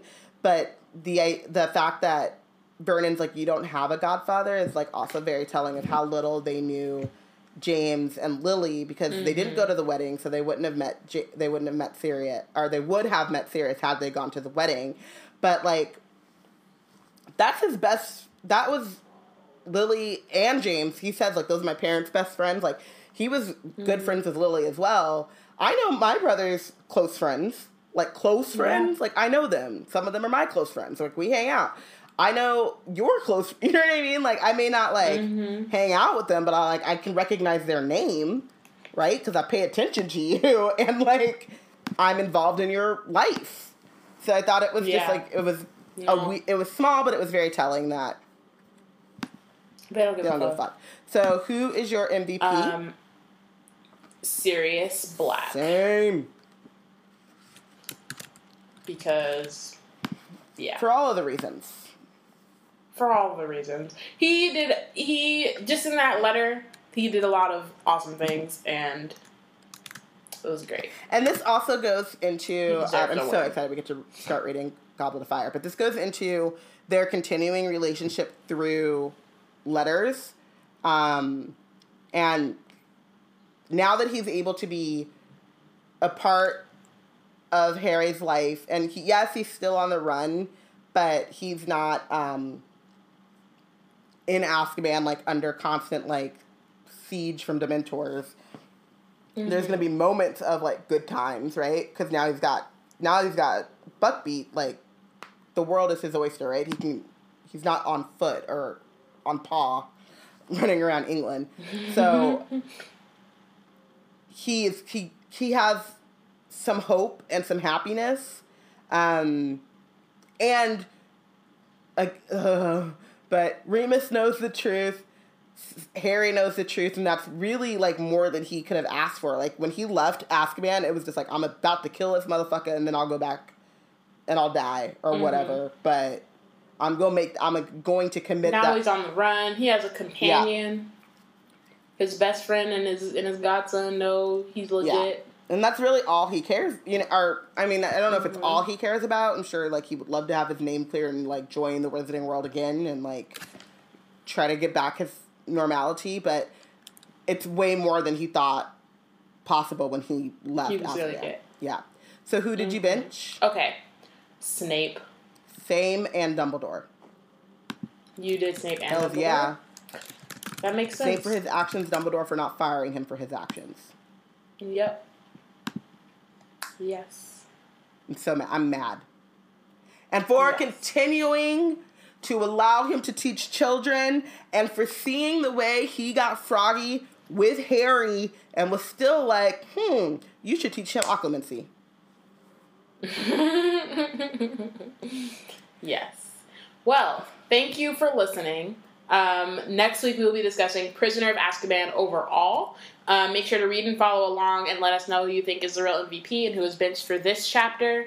There's no votes for next chapter other than the tally of all the votes that we've been doing for the next episode.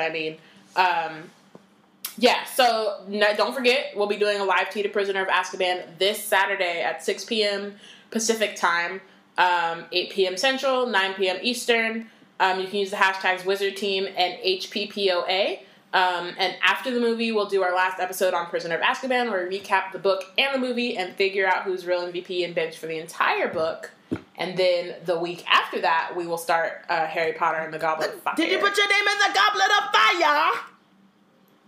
I'm so excited for this. So make sure to get in. A shout out to Mika. She literally on Facebook just, boom, here's all my votes. And they all count. So you have until the 15th to get... So literally, like, it's the 12th? Mm-hmm. You got 3 days. To just chapter 1, once MVP, we press... Mm-hmm. bench. Chapter 2... You can literally, like, list it. Yeah. And I'm going to put them straight into the thing. Into the spreadsheet. You can, if you're on the Facebook group, you can just put it on a thread. If you're just on Twitter, you can, I would say, direct message either me or We Black and Nerds, just because, like, that's a lot to be in our mentions with. Or you can email us at just direct message at gmail.com. You can send us an email. Yeah, email it. If you're on our Facebook page, plenty of ways to do it. List them down on the Facebook page. You don't even have to be on the group. Yeah, it's true. You should be in the group. If you're not on the group, just put it on our Facebook page. There's, like, plenty of ways to get them to us. Just get them to us. We're not about that voter suppression. We got early voting. We got late voting. We got absentee voting. Yeah. Wizard rock the vote, as the HPA would say. Mm-hmm. For 3 more days, y'all. 3 more days. Get them votes in. Thank you guys so much for listening. Make sure to check out our website, blackgirlsnerdout.com. And then, of course, we're on all of your socials. At We Black and Nerds, hashtag Wizard Team, at Yana_Hallows, at Robin, ROBYN_Ravenclaw, Facebook, Instagram, Tumblr, etc., etc. We will see you for the movie. Bye. He was that friend! He was that friend! I did my waiting!